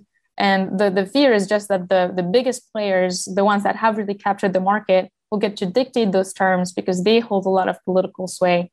So I don't think we're in a really good situation, but the sooner we can start talking about those things, the more we have time to let the best arguments rise to the surface and at least know what we're getting into when we pass reforms. Yeah. Okay. So let's put this on a personal level so folks can understand it. If you have a household budget and you're insolvent or you're running out of money or you're running into debt, most people know, well, the first thing you do is you try to cut expenses somewhere. Is there anything in here where we can try to cut some expenses, either the executive branch or the legislative branch? I know the court system is just washed with, debates over the reimbursement system. That's kind of a separate thing that's out of everybody's hands right now. Where could they do some cuts in a practical way that might actually, because people will get on the board with that before they probably will with the tax raises. So that's probably where they're going to go first because, path of least resistance. Where do you think that might take shape? Well, I don't know. I feel like there's going to be a lot of resistance because it's a smaller group of interest groups, right? We'll have hospitals that will not want to have the cuts. But that's actually a good way of doing things, is to just let Medicare beneficiaries feel the cost a little more. Like I said earlier, they get a lot of benefits out of Medicare, and that's been a situation that is increasingly unsustainable. So Medicare beneficiaries should perhaps put their hand to their wallets a little bit more often when it comes to their healthcare, so that they can be more involved in their healthcare decisions, right? Like if they know that when they go and receive care, this is how much they're going to be owing, then they might just, make a real trade-off kind of decision between the money that they might be spending and the care they're going to receive. Like, is it really worth it to them? So that's one way of putting back price signals into the system and letting people really decide if care is valuable to them, or if it's worth the amount that it's going to cost. I think that's going to be a better way of reinjecting market forces into this system. Should we call it trust fund, or is there a better way to discuss the trust fund than just calling it a trust fund? Because people think trust fund, they think, oh, well, there's this big pile of money just sitting there waiting, and that's not really what's happening there, is there? It is. I mean, there is money, but it's being depleted. What's depleting it? Is it just government incompetence? Is it just government creep? Here's another area of this problem where it's been going on for so long, people don't even think about it anymore. It's like, okay, well, what actually depletes it? Is it Congress picking the pocket? Is it just not paying attention to it? What's the factors that have depleted it so badly? It's just like we're spending so much more out of the trust fund that comes in through revenue. So that's why we're running out of what's in the fund. So the longer we go with this system, the less money there is in it. Yeah. Okay. I know it's hard because you said it, but give us a date. What's some of the drop dead dates here that we really need to be paying attention, especially voters? Because we know we talk about 2024 is probably the next time we're going to have any kind of legislation going through. Is it 2030 like you've talked about? I've seen some people talk about 2028 and 2027. Give us some deadlines and dates for the voters to be paying attention to here. 2028 is really when the insolvency hits, according to this year's Medicare trustees report. Now, I think they're being a bit optimistic because last year the year was lower. It was 2026. That's when they thought it was going to go bankrupt, and it was because of the fact that people were going back to the hospital after not having received care during the pandemic. But now they're looking at a more stable use of resources, and also they think that so many people passed away from COVID, sadly, that they won't be receiving care either. So that will lead to less expenses. I'm not convinced that that's entirely true, but I do think that 2028 is kind of I do think that's an optimistic date. It might be sooner than that. So we're really looking at a very near future kind of situation. Yeah, it's looking bleak, but the good news is we have representative government. We could do something about it if we want to. Bad news is we usually get the government we deserve, and we haven't paid attention to this, and here we are. Elise Amidro joining us as always. We really appreciate your time. You have great knowledge on this subject. Let folks know how they can follow you and what you've got going on until we see you again, hopefully with some good news about this, but I fear this will be an ongoing topic, my friend. That's right. I'm only trying to shed light on it, so hopefully more people will be picking up this issue. So you can follow me on LinkedIn, actually. That's the only place where I write. My name's Elise, Elise, last name Amidro, AMEZ-DROZ. We are linking to the piece in the show notes. Make sure you read it in its entirety and make sure you're following her. Thank you so much for the time today. It's great to see and talk to you again. I know it slid into your busy schedule, so thank you for the time, and we'll talk again real soon, my friend. Thank you very much. Thank you.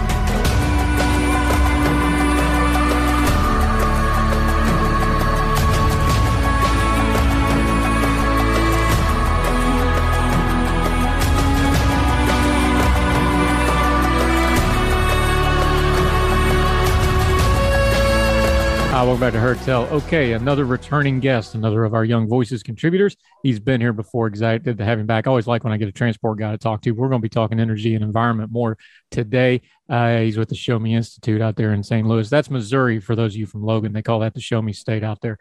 Jacob Puckett, welcome back to the program, sir. Great to be with you, Andrew. Thanks for having me back. How's things in energy land? Nice and calm, no headline news making, nothing real serious going on. Why are we on this topic anyway?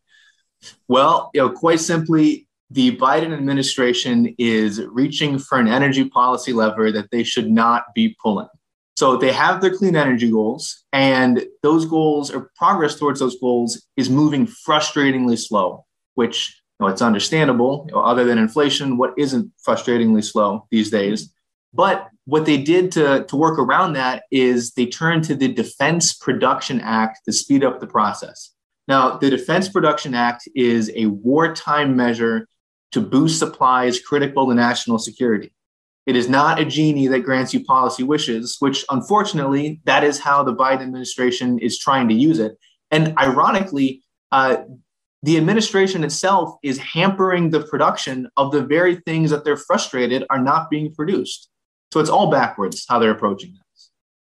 Now, let's zoom out big picture, and then we'll come back into this a little bit, because we always like to do context here. We want to turn down the noise on this sort of thing. There's a very old joke in politics, and there's a lot of truth to it, like a lot of jokes, that Democrat politicians, especially Democratic presidents and policymakers in Congress, their environmental policies only go as far as the nearest swing voter. Now, it's a little facetious, but there's some truth to that, because part of what the president's fighting up against here is he has a very loud, very progressive wing of his party. He himself has moved more progressive as he's aged. He's always kind of been on the edge of the middle of the Democratic Party. So he's more progressive now than he was during the Obama years, for sure. So he has all that going on behind him. But in front of him, he has economic headwinds. In front of him, he has a worldwide energy crisis. We have the war in Ukraine that's messing up energy and food production. There's a lot of this that's outside of his control. But that old adage I brought up, that's why this stuff gets sticky in a hurry, right? Because people don't really care about energy policy until gas prices go up, or electricity bills go up, or we have a blackout, or taxes raise, or something. This is the political reality. Even though we talk about this in a policy world, you can't separate them, can you? Right. And energy policy is one thing. Energy policy results are what people feel the most. And that's a very good point you bring up. Biden trying to essentially have his foot on both sides of his party, trying to reach the swing voter who's pretty upset and frustrated by gasoline prices, while also not trying to essentially cross the climate lobby on that side of the aisle. And you can see this tightrope walking that he's trying to do. On the one hand, he's trying to say that he's doing everything he can to increase oil production to bring down gas prices.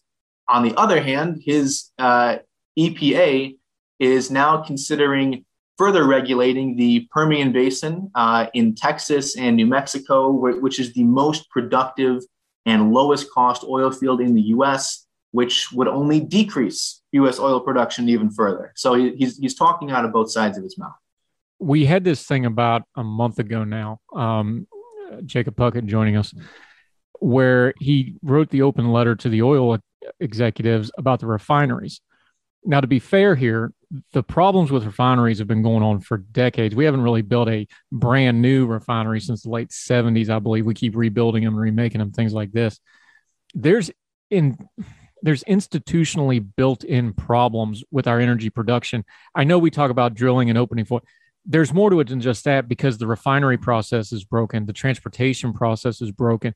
The reason Permian Basin, where oil is the second greatest export after football down there, is that way is because you can just drive up to it, get it, and drive away.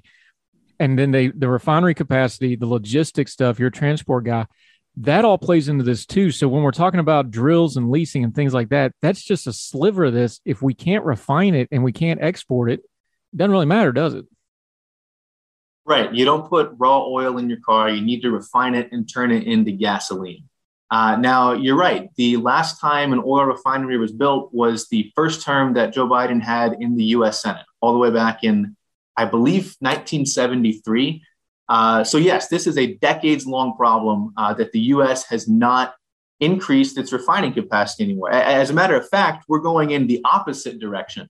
You have these huge companies who run the oil refineries are increasingly looking at converting these to biofuel refineries. So you don't put gasoline and diesel in anymore like you used to, so you can get a different product. And the reason that they're doing this, I think, is they're seeing the political writing on the wall that this administration does not want them to, at the end of the day, increase fossil fuel production. So they're understanding that they're not going to have the support that they would need for long-term stability, and they're making decisions based on that. Yeah, Jacob Puckett joining us. Now, our friends overseas have gone to more extreme measures than we have. Australia, Germany, France is even talking about it now, bringing back online some coal-fired plants to try to adapt to the energy crisis. I don't think we're going to be able to do that here because of our regulatory process. And when they shut down these coal plants, there's just no way to really restart those in any kind of, because of the way they have to decertify them through the EPA. We don't have that lever. Is that why he's going towards executive action? We understand the mess in Congress in this election year, and we're probably going to have a split Congress for the rest of his term. Is that why he's looking at executive things that he can get his hands on, like pressuring the executives, like DPA, like these things? Because we just don't have the things like a parliament has, where like, oh, we'll just fire the coal plants up. That's not happening here, is it? No, you've seen this for several presidents now. When they have their big, bold policy initiatives that they want to get underway, but they don't have the legislative support to do it, what else do they have? They have their regulatory state and they have their executive actions. And that's what the president is doing by invoking the Defense Production Act. And there's a great example here of how his policy goals aren't really even on the same page. So with the Defense Production Act, the administration would essentially be subsidizing mining for rare earth minerals. Now, those are used for things like battery electric storage, solar panels, wind turbines, cell phones, laptops, all sorts of digital technology. And we don't really produce any of it here in the United States. We have very strict mining regulations, much stricter than other parts of the developed world, including restrictions that the Biden administration itself within the past year and a half has put on this mining activity to make it harder to do. Now, when he wants more of it, I don't know why he thinks he can just snap his fingers and subsidize it, lift it up with one hand, push it down with the other. No, you need to get everything on the same page. Essentially, cutting red tape here is going to go a lot further than cutting checks. Yeah, and this is a reason to open the market, not keep subsidizing. Yeah, now to be fair here, Trump tried this too. He was kicking around the idea. You touch on it in your piece. We're linking to it in the show notes. Make sure you read the entire piece. He was kicking around actually using DPA to subsidize and fire back up the coal plants. Now, that probably wasn't going to be a good idea. There's two problems there. One is you've got to deal with the executive overreach of it. Number two is you got to deal with is a good policy. So it's not just Biden, not to pick on him, but he's in the chair here.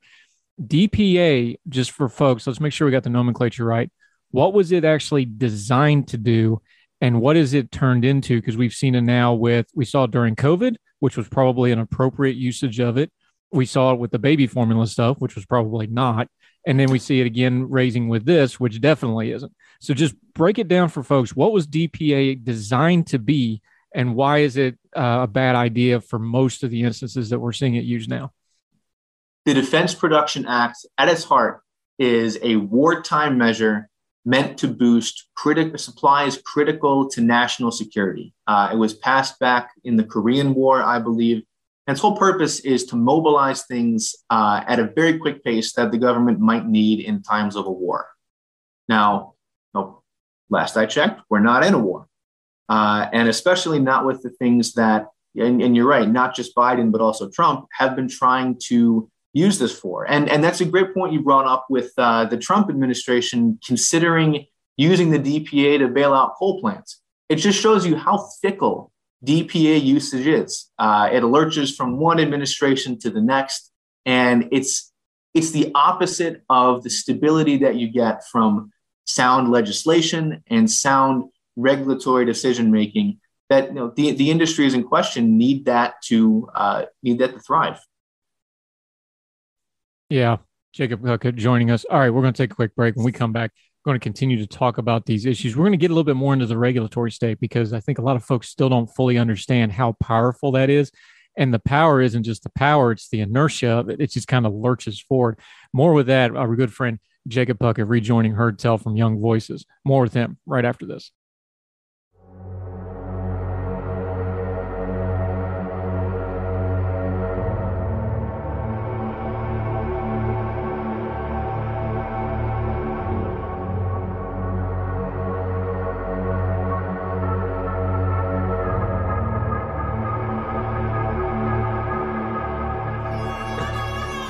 Welcome back, our friend Jacob Puckett. I was just telling him I'm trying real hard not to call him Chuck Puckett for those of you from Fayette County. Welcome back, my friend. All right. Again, we like to zoom out a little bit what we're talking about. We're talking about the regulatory state here. Real quick, let's just break this down for a second, and then we'll get into the Supreme Court just recently ruling on this. The real fight within the fight behind the scenes here is with Congress mostly deadlocked for the most part over the last few years. The regulatory state continues to grow and continues to test its powers, and then the judicial has to step in. Describe the power of the regulatory state in these instances, especially something like the EPA, which is a massive federal bureaucracy. It has an important role to play, but it's also a huge jobs program, and it's also a huge part of the government, and therefore it's also a big political cudgel. Just talk about the regulatory state, kind of break it down for folks so they understand, like, the regulatory state is broken because it is filling the place of Congress, which is our elected officials, which is how the system's actually designed to work. Right. When you're talking about big picture, long-term, high impact political agendas, that is something that ultimately should be left to the elected representatives of the people, Congress. In the absence of a functioning Congress, you get the administrative state, in the form of the EPA, the Department of the Interior, et cetera, political appointees at the heart of it, making those big time decisions that the Congress should be making. You've seen it many times throughout the years. Like I mentioned earlier, with the EPA considering finding that the Permian Basin is not attaining sufficient air quality standards. That's something that they can use as a cudgel to essentially go after an activity that they don't like, oil production. And you can see it through all sorts of other things. And part of the problem is some regulations are direct. They get right to the heart of the matter. Others are indirect. They find some tangential way to crawl into regulatory areas that they were never intended to be. And we saw some of that with the Supreme Court case, West Virginia versus EPA, where the EPA, the Supreme Court ruled, essentially discovered that it had authority in a statute that was written back in the 70s that nobody knew that it had for the past 50 years. And they just discovered, so to speak, that they had it, and then started to use that to regulate beyond their authority. Yeah, Jacob Puckett joining us. Okay. Is there any way to get Congress moving on these sorts of issues? We understand the political environment. The midterms are getting ready to happen.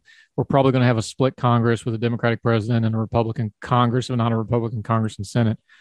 Is there any hope of any kind of legislative push against any of this regulatory state in the near future?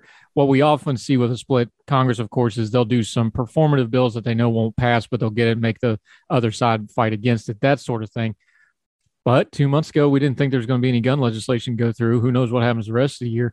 Is there anything anywhere in here where there's going to be any kind of compromise on environmental issues, on energy, on gas prices, on any of this sort of stuff? Well, I don't know. The good thing, one encouraging thing to see is when you have some federal or regulatory agencies that do play an important role.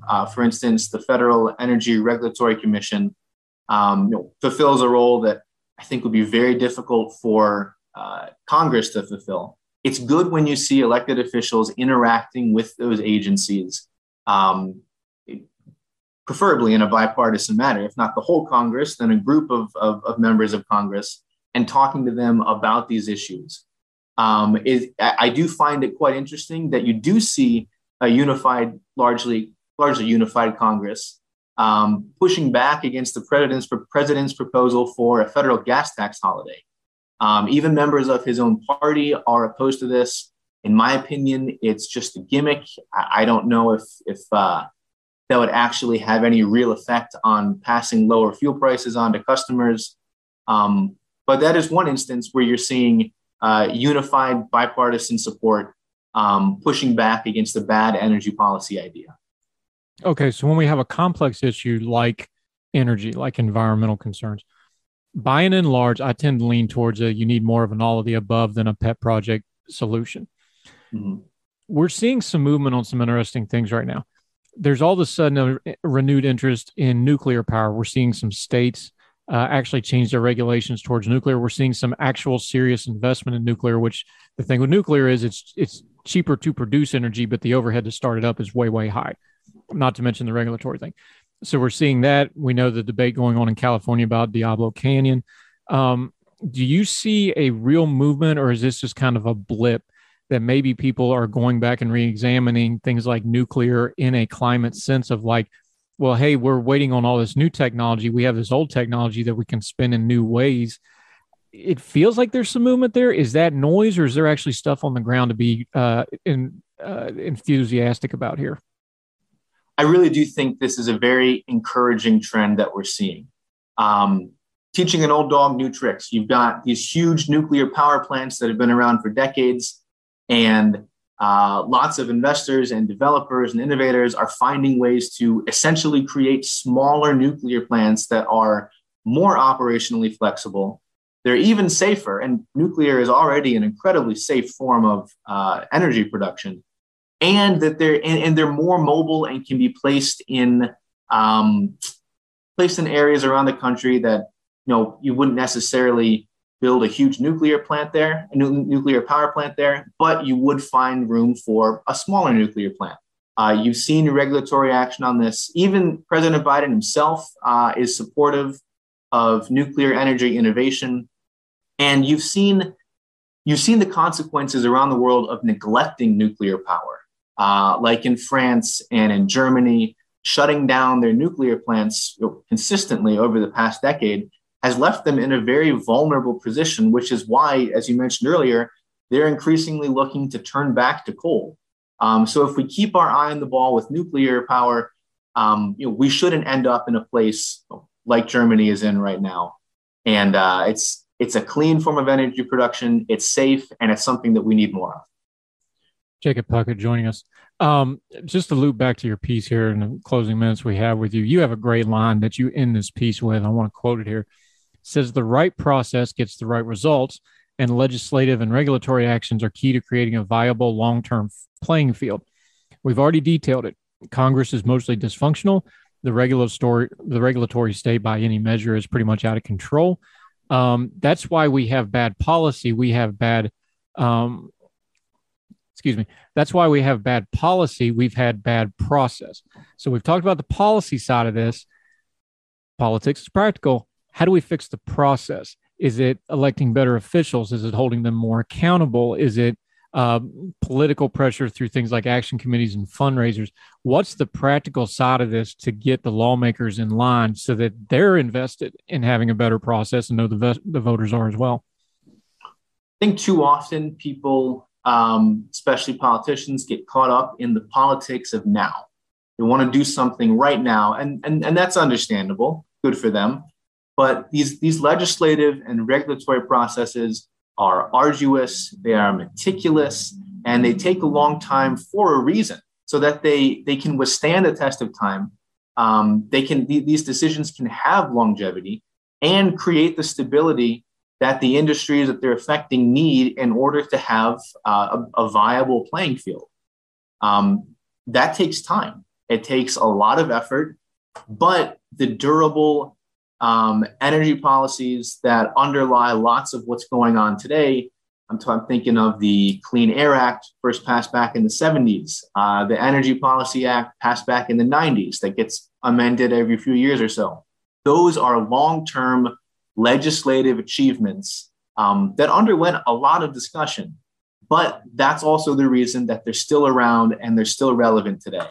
But using the Defense Production Act as a substitute for this, it makes no sense. The DPA is not a get-out-of-jail-free card, and the Biden administration should stop treating it like one. Well, it makes sense politically because they're just trying, like you said, to get our economic friends we talk about all the time is like, politicians are like the head coach and economics are like, the general manager. They're both trying to win, but they're trying to do it in different levels. The presidents are always going to need to win right now, the next election, whatever. And it's going to butt against long-term policy. It's the internal problem in the system. Jacob Puckett joining us. One last question for you on this thing. when it comes to energy prices, everybody's obsessing over the gas prices, of course, but that's a lagging indicator. There's a lot that goes into what you see at the pump. What's the next energy crisis? Because people are talking about it. Is it the water stuff out west and the electricity out west and what's going on in there? Let's assume fuel prices go down at least a little bit eventually, maybe gas is it energy? Is it something we saw in Texas where the grid failed because the grid isn't being properly taken care of in a regulatory manner? Winter's coming, so we're going to have, fuel oil in the Northeast, things like this. What's the next big energy crisis folks should be paying attention to before it actually hits?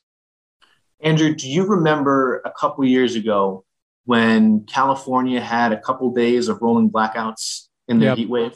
Yep. So the North American Energy Regulatory Commission has been putting out warnings for a couple of weeks now that a lot more than just California's grid is at risk for the same type of thing this summer. California's grid, again, with drought, and then several Midwestern energy grids, essentially covering from the Mississippi all the way to the Pacific coast. They're saying that these grids are at a higher risk of blackout under peak summer conditions. So when there's a heat wave, when a lot of people are trying to use air conditioning, the blackouts might not just be in California this year. And that's because we've been shutting down lots of baseload, reliable power capacity, and replacing it with things that are not as reliable. Are we going too fast with this?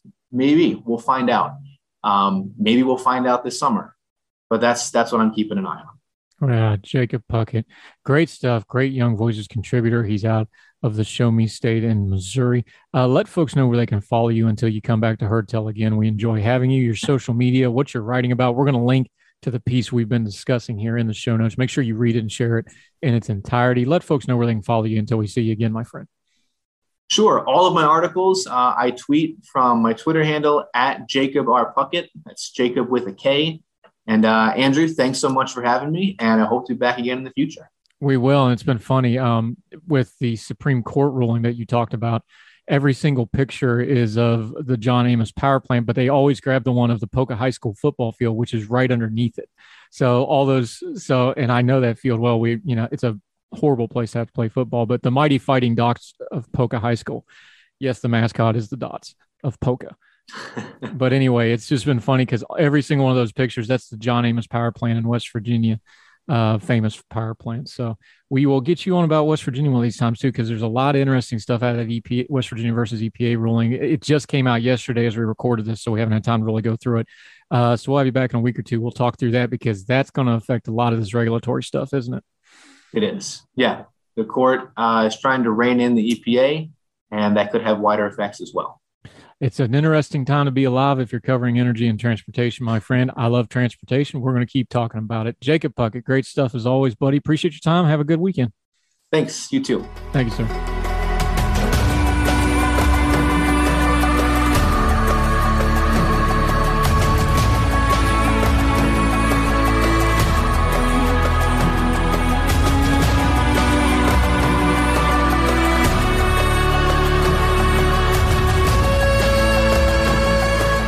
Welcome back to Heard Tell. Okay, when we have news and concerns and questions about big tech, this is who we go to. If you've got concerns about the interwebs, this is who we go to. If you have all kinds of questions about the gobbledygook doublespeak about internet regulation that our Congress is foisting upon us, this is who we go to. James Ranowski, so great to have you back on the program, buddy. James, how are you?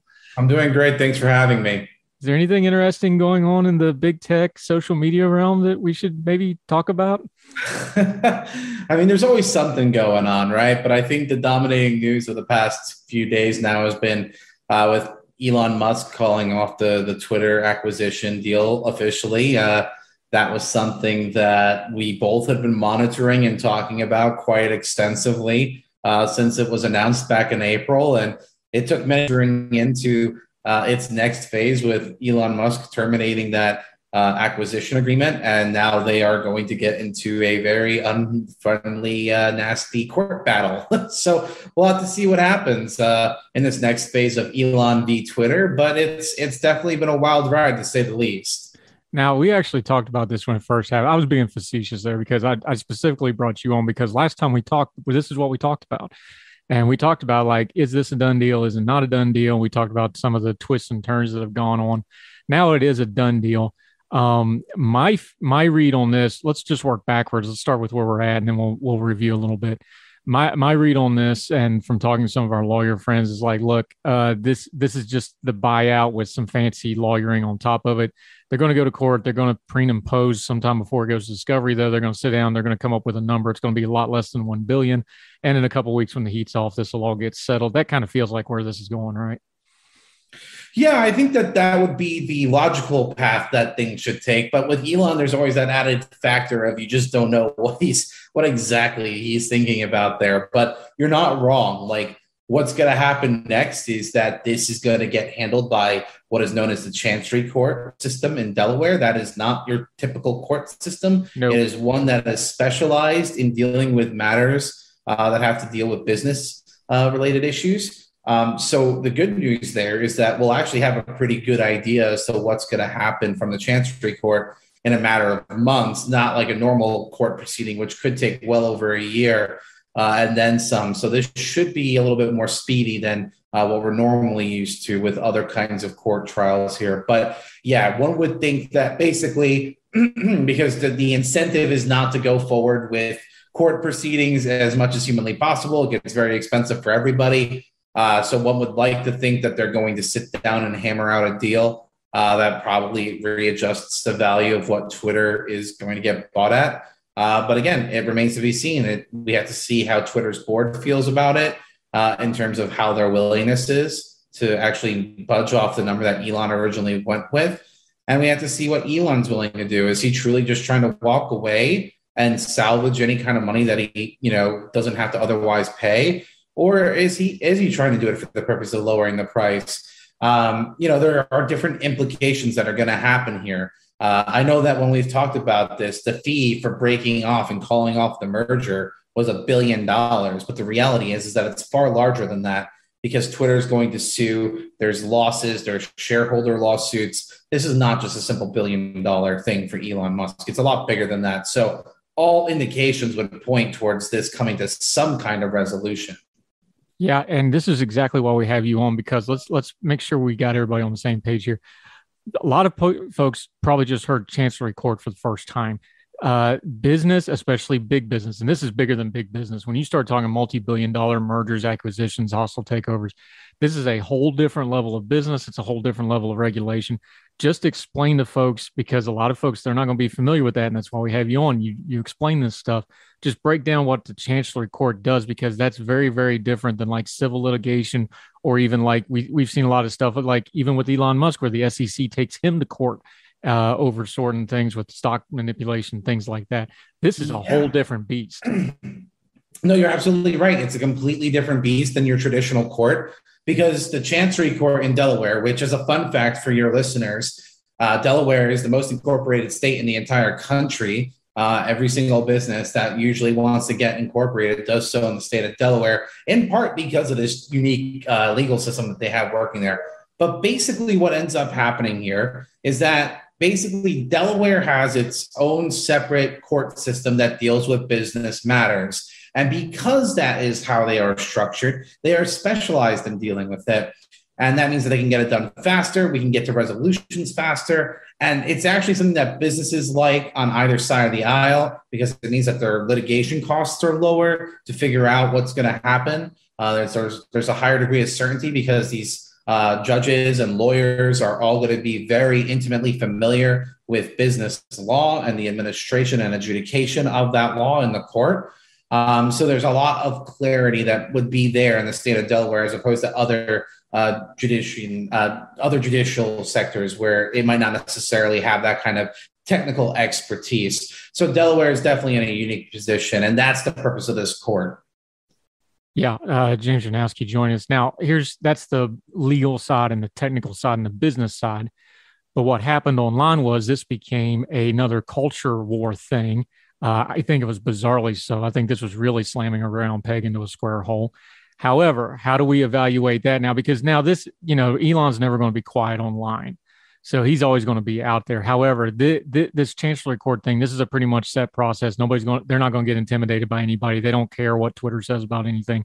They're just going to plow ahead and do their business.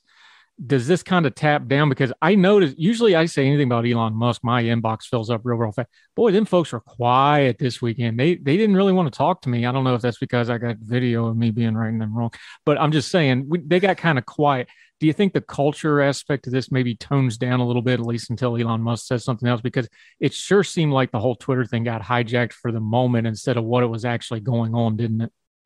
Yeah, I think that you bring up an interesting point, right? Because I think when Elon, originally announced that he wanted to buy Twitter, a lot of people were very charged in their emotions, if you will, in terms of how they felt about this announcement, one way or the other.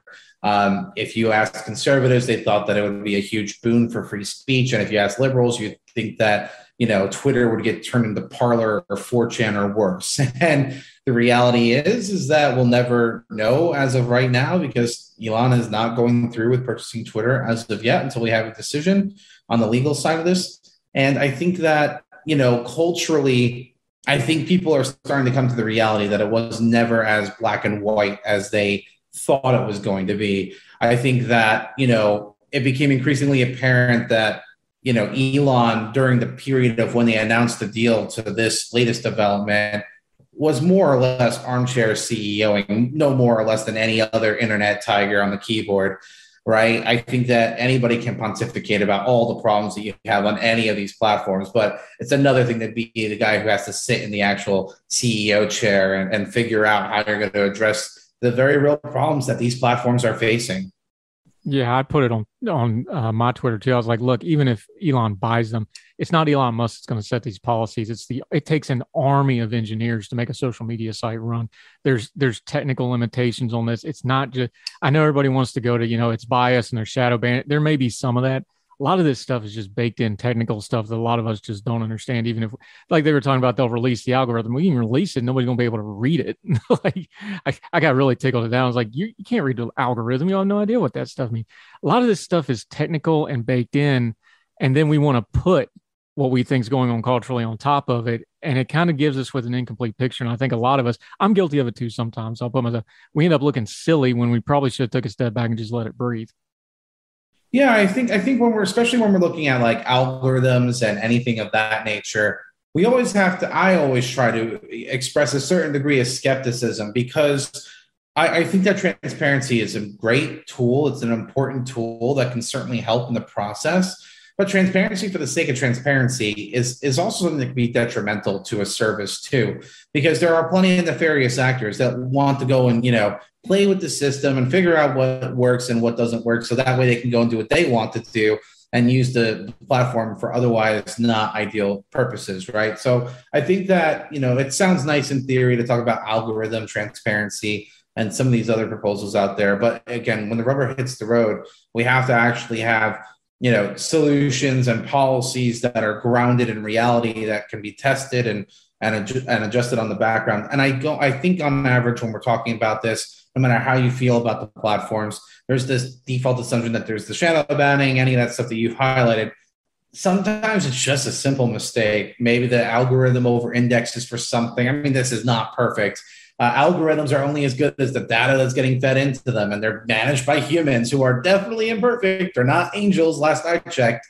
So I think that it presents a whole different can of worms that people aren't necessarily always thinking about. So we always have to be careful about thinking about trying to put like hard law restrictions on how we're going to operate any of these, very malleable internet services, because if you go down that route, people will certainly, I think, end up being in a worse off situation. Yeah, James Chernowski, he's so good on this stuff. We come back. There's other stuff going on in the tech news. We're going to ask him about it. He's writing about it, doing a lot of media lately. He's a busy guy. We're thrilled to have him back on Heard Tell. More with James Chernowski, our tech friend, right after this.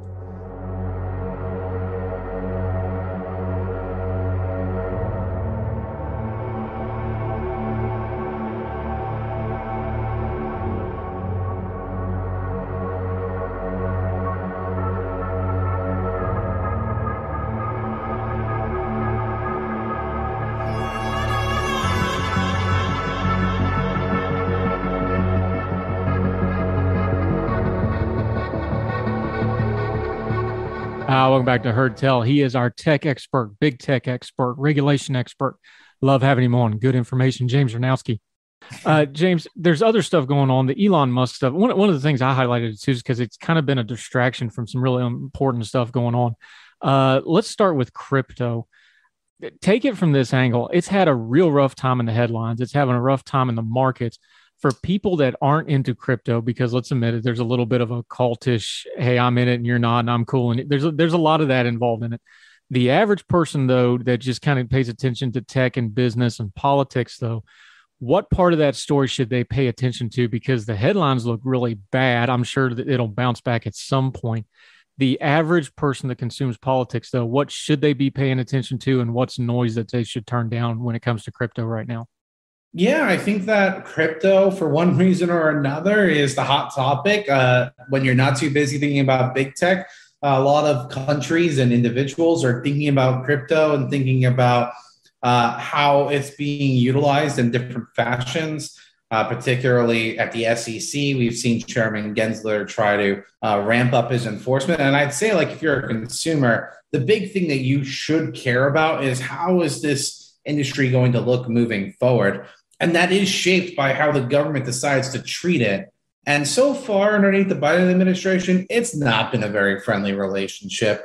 Like I said, Chairman Gensler over the SEC is being extremely big on enforcement against crypto, trying to treat every single cryptocurrency like a security as opposed to a commodity or a currency. In my opinion, when you're looking at cryptocurrencies, there's a variable use factor there, because it depends on the user. Some people, they do look at it as a security. They see the upward, trajectory of Bitcoin, and they're like, yeah, I want to hold on to it. Other people, especially the cultish originals that you're referencing, that was not why they got into it.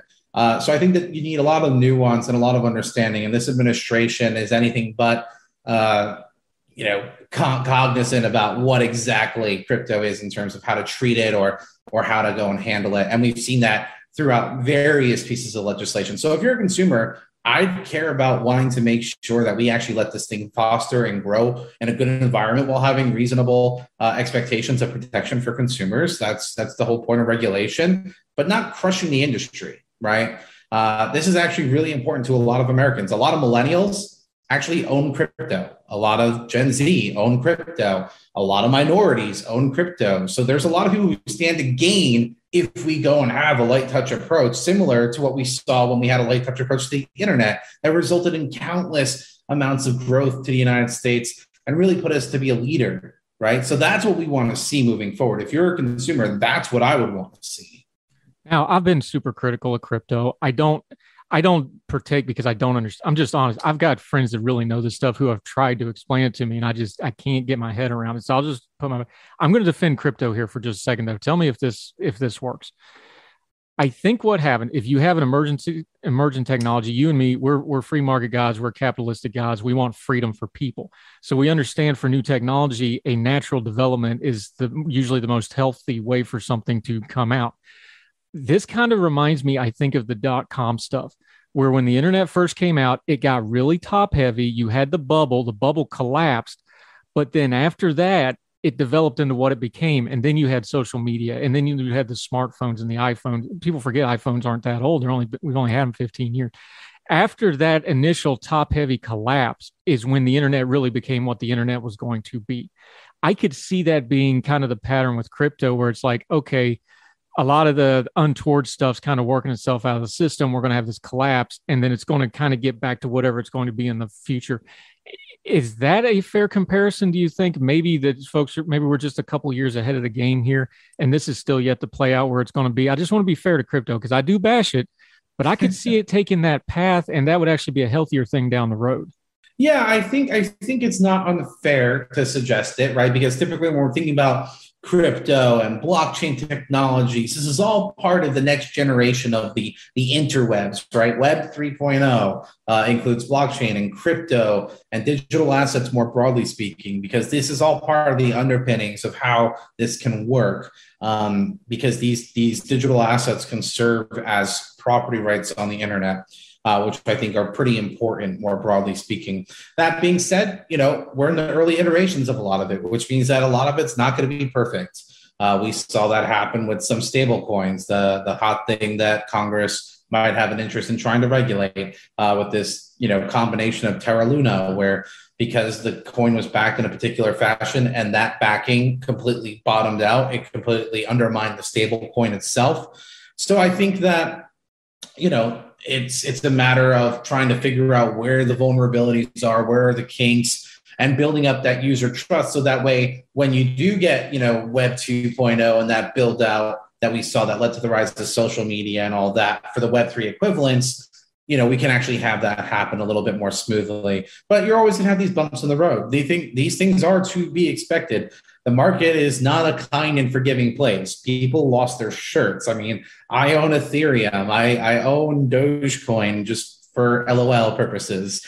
And I've lost my shirt on it. But I also hold on to it for the long haul. I'm not in desperate need of that money right now either. So I always, at least when I'm talking to people about it, always urge them to take a long, view on this in general and try to hold on to everything, because it is going to bounce back. It'll come back. It's more matters to what exactly does the structure of Web 3.0 and all these things that support it look like in that next iteration. And that'll come as technology develops and use cases develop. Now, all that's still very, young right now. Think about some of the use cases right now that we have, like, let's say with NFTs, right? One of the early use cases right now is actually with music and artists. That's a little niche. And it's another way of trying to break down current systems right now where you could go and do through Spotify or something else as opposed to a traditional record label. But that's going to take a long time and a lot of patience. So it is going to happen, but it's a little bit more gradual than I think people realize. It's more of the unseen market enhancements than, these bold, dynamic, massive scales of innovation that we might be used to over years past. Yeah, because people didn't see the iPhone coming, but there was tech people that were like, oh yeah, this is coming. But the public, it was like, oh my God, this came out of nowhere. No, it didn't. I think that's kind of the stage we're at right now. James Ranowski, I want to ask you this before we got to let you go, though. You were on Fox 5, our friends over in DC on the TV. You had a great comment, and I want to expound on a little bit about how tycoons are power players in politics. We're going to link to it. It's up on his Young Voices page. You can watch the segment in its entirety. We already talked about Elon Musk. Culture and politics and business all combined right there. We just saw it for months on end, right? Culture and politics combining. You got the Peter Thiels of the world out there fielding candidates like J.D. Vance, $10 million bankroll up front for that. Silicon Valley for the Democratic Party is now the most important fundraising place they have as far as geography goes. This is just the new reality that when you have a lot of people with a lot of money, they're going to find places to put that money. And a lot of them want to go to politics and they want to be players. Just talk about that for a minute, because this is a big shift, because it used to be the power players in politics was either generational wealth or the captains of industry type. Well, the new captains of industry type are in tech and they're in speculation and they're in these things, but that also changes what they want policy wise and what they expect from government, doesn't it? Yeah. So I think that you raised an excellent point there. Political fundraising and the ability to get things that you particularly might want as an industry or as an individual passed is certainly not unsurprising to your ability to have a lot of wealth. With Web 2.0 and the rise of the internet age, we saw a lot of companies amass a lot of wealth and use that towards donating to get politicians that were more amenable to their positions on a wide variety of issues. And we're starting to see the same thing happen here too, even with Web 3.0 and some of these other ones. It's not any surprise that Andreessen Horowitz and A16Z has played a pretty big role in trying to go and shape how Web 3.0 policy might look on the federal level over the coming years. And they actually have a lot of money. You're talking about billions of dollars that he has invested across many funds to go and develop the Web 3.0 space. So there's no surprise that we're seeing a shifting of the tides here. And the reality is that as our economy shifts away from being more offline to more online, that means that the power brokers that play in politics are going to shift accordingly. For better or worse, there are some, we'll say, interesting personalities online that might throw some interesting wrenches into what this looks like. And I'll give a good example where you have Sam Berkman-Fried going and forming his own pack to try to have the most crypto-friendly politicians get elected to Congress. He did a horrible job his first time around with picking and supporting candidates. But as this becomes more, institutionalized, I imagine that we'll continue to see this get built out and more professional in terms of being able to vet and educate and all that, because that's the big problem that we have right now. And as these industries grow, then that need to educate is going to be that much more important. I think too, and we've talked about this in other formats before. The other thing about these tech guys and the new money that's coming in, like Peter Thiel, I've got all kinds of issues with him personally and politically, but he's a good example of it. This new rise in the power players, they're not traditionally heterodox. They are different. They're not really falling into the traditional, liberal, conservative, progressive, right. They don't fit those boxes quite as neatly. I think we learned that with the Elon Musk things. We're like, well, he says this sounds more conservative, and this sounds really progressive, and then this sounds really libertarian. I think that's something that's going to have to change, is people's going to have to change their filters a little bit when it comes to these folks. They've got niche issues. They have broad global perspectives in a lot of reasons. This is going to be a very different animal than their traditional left-right dynamic, isn't it? Oh, absolutely. But I think that's more of a symptom of the reality of politics as it currently stands. There's a lot of, I think it's impossible to miss the amount of frustration there is with Washington. I mean, our organization is doing an entire campaign about Washington waste and how people are paying more to get less because this administration that's currently in power is focused on doing all kinds of radical things that actually aren't what people want. Like they are heterodox on average. And when you have someone like Elon Musk or Peter Thiel, who are heterodox thinkers and don't necessarily line up cleanly R or D, it puts you in a weird position, because now it means that you actually have to think a little bit more than you might have otherwise had to, which could be a good thing, right? Like I would like to think that I would want to encourage not just politicians, but voters to become more heterodox in their thinking in general. I think that there's actually a lot of benefit to that in terms of just wanting to develop your thoughts and your beliefs and your core values. It's not a bad thing in my view, but I think like anything else, there certainly is a cautionary tale to be had there, because when you're putting money behind those thoughts, that certainly, I think, influences how that might manifest in the form of legislation or political activity, right? So that's always something that you have to keep in the back of your mind. These heterodox thinkers, it's one thing to have them when you're outside the game, but once you're in the game, I think that fundamentally shifts how those ideas that you might have had while outside the box get applied inside the box. Yeah, and unfortunately, we're going to see it actually test bedded here, because it looks like some of these candidates might get through. James Zarnowski, he does outstanding work. We love having him on. He's a regular here on Heard Tell, but you're a busy guy. You got a lot of irons in the fire, buddy. So until we get you back again, which is going to be at least a couple of weeks because you're getting ready to hit the road, let folks know where you're working, what you're working on, where they follow you on social media until they see you again next time we have you on Heard Tell. Yeah, it's a very busy slate coming up. I'll be out in Las Vegas this upcoming week for Freedom Fest to go and do a panel on, you guessed it, big tech. So it's been a lot of fun getting to go and do that kind of stuff. But if you ever want to catch up on my musings, I always encourage people to follow me on Twitter at JamesCZ19.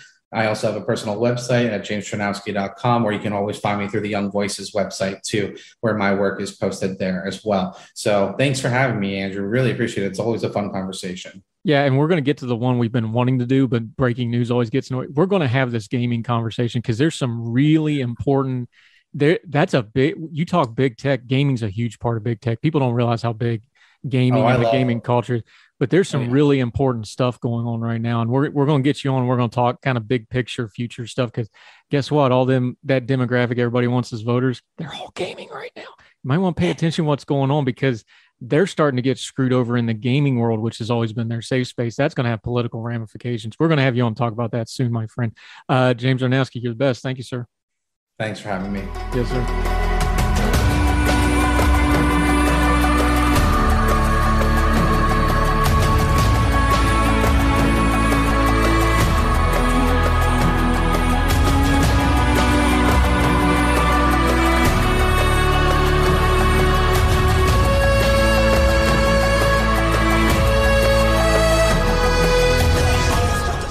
And that'll do it for this edition of Heard Tells Twice on Sunday. We hope you join us again on Monday, or if you're listening to this some other time, continue to look through all the episodes of Heard Tell, all the good talks that we have, all the Twice on Sunday programs. We sure do appreciate it.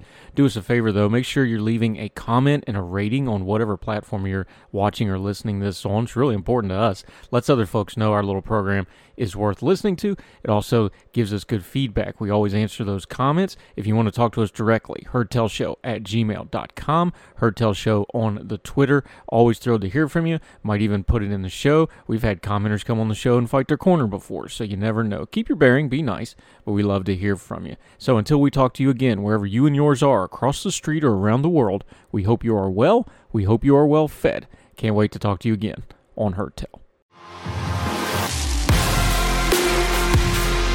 All the music on Heard Tell is provided under a Creative Content license from monstercat.com. Save big on brunch for mom, all in the Kroger app. Get 16-ounce packs of flavorful Angus 90% lean ground sirloin for $4.99 each with a digital coupon. Then buy 2, get 2 free on 12 packs of delicious Coca-Cola, Pepsi, or 7-Up, all with your card. Shop these deals at your local Kroger, less than 5 miles away. Or tap the screen now to download the Kroger app to save big today. Kroger, fresh for everyone. Prices and product availability subject to change. Restrictions apply. See site for details.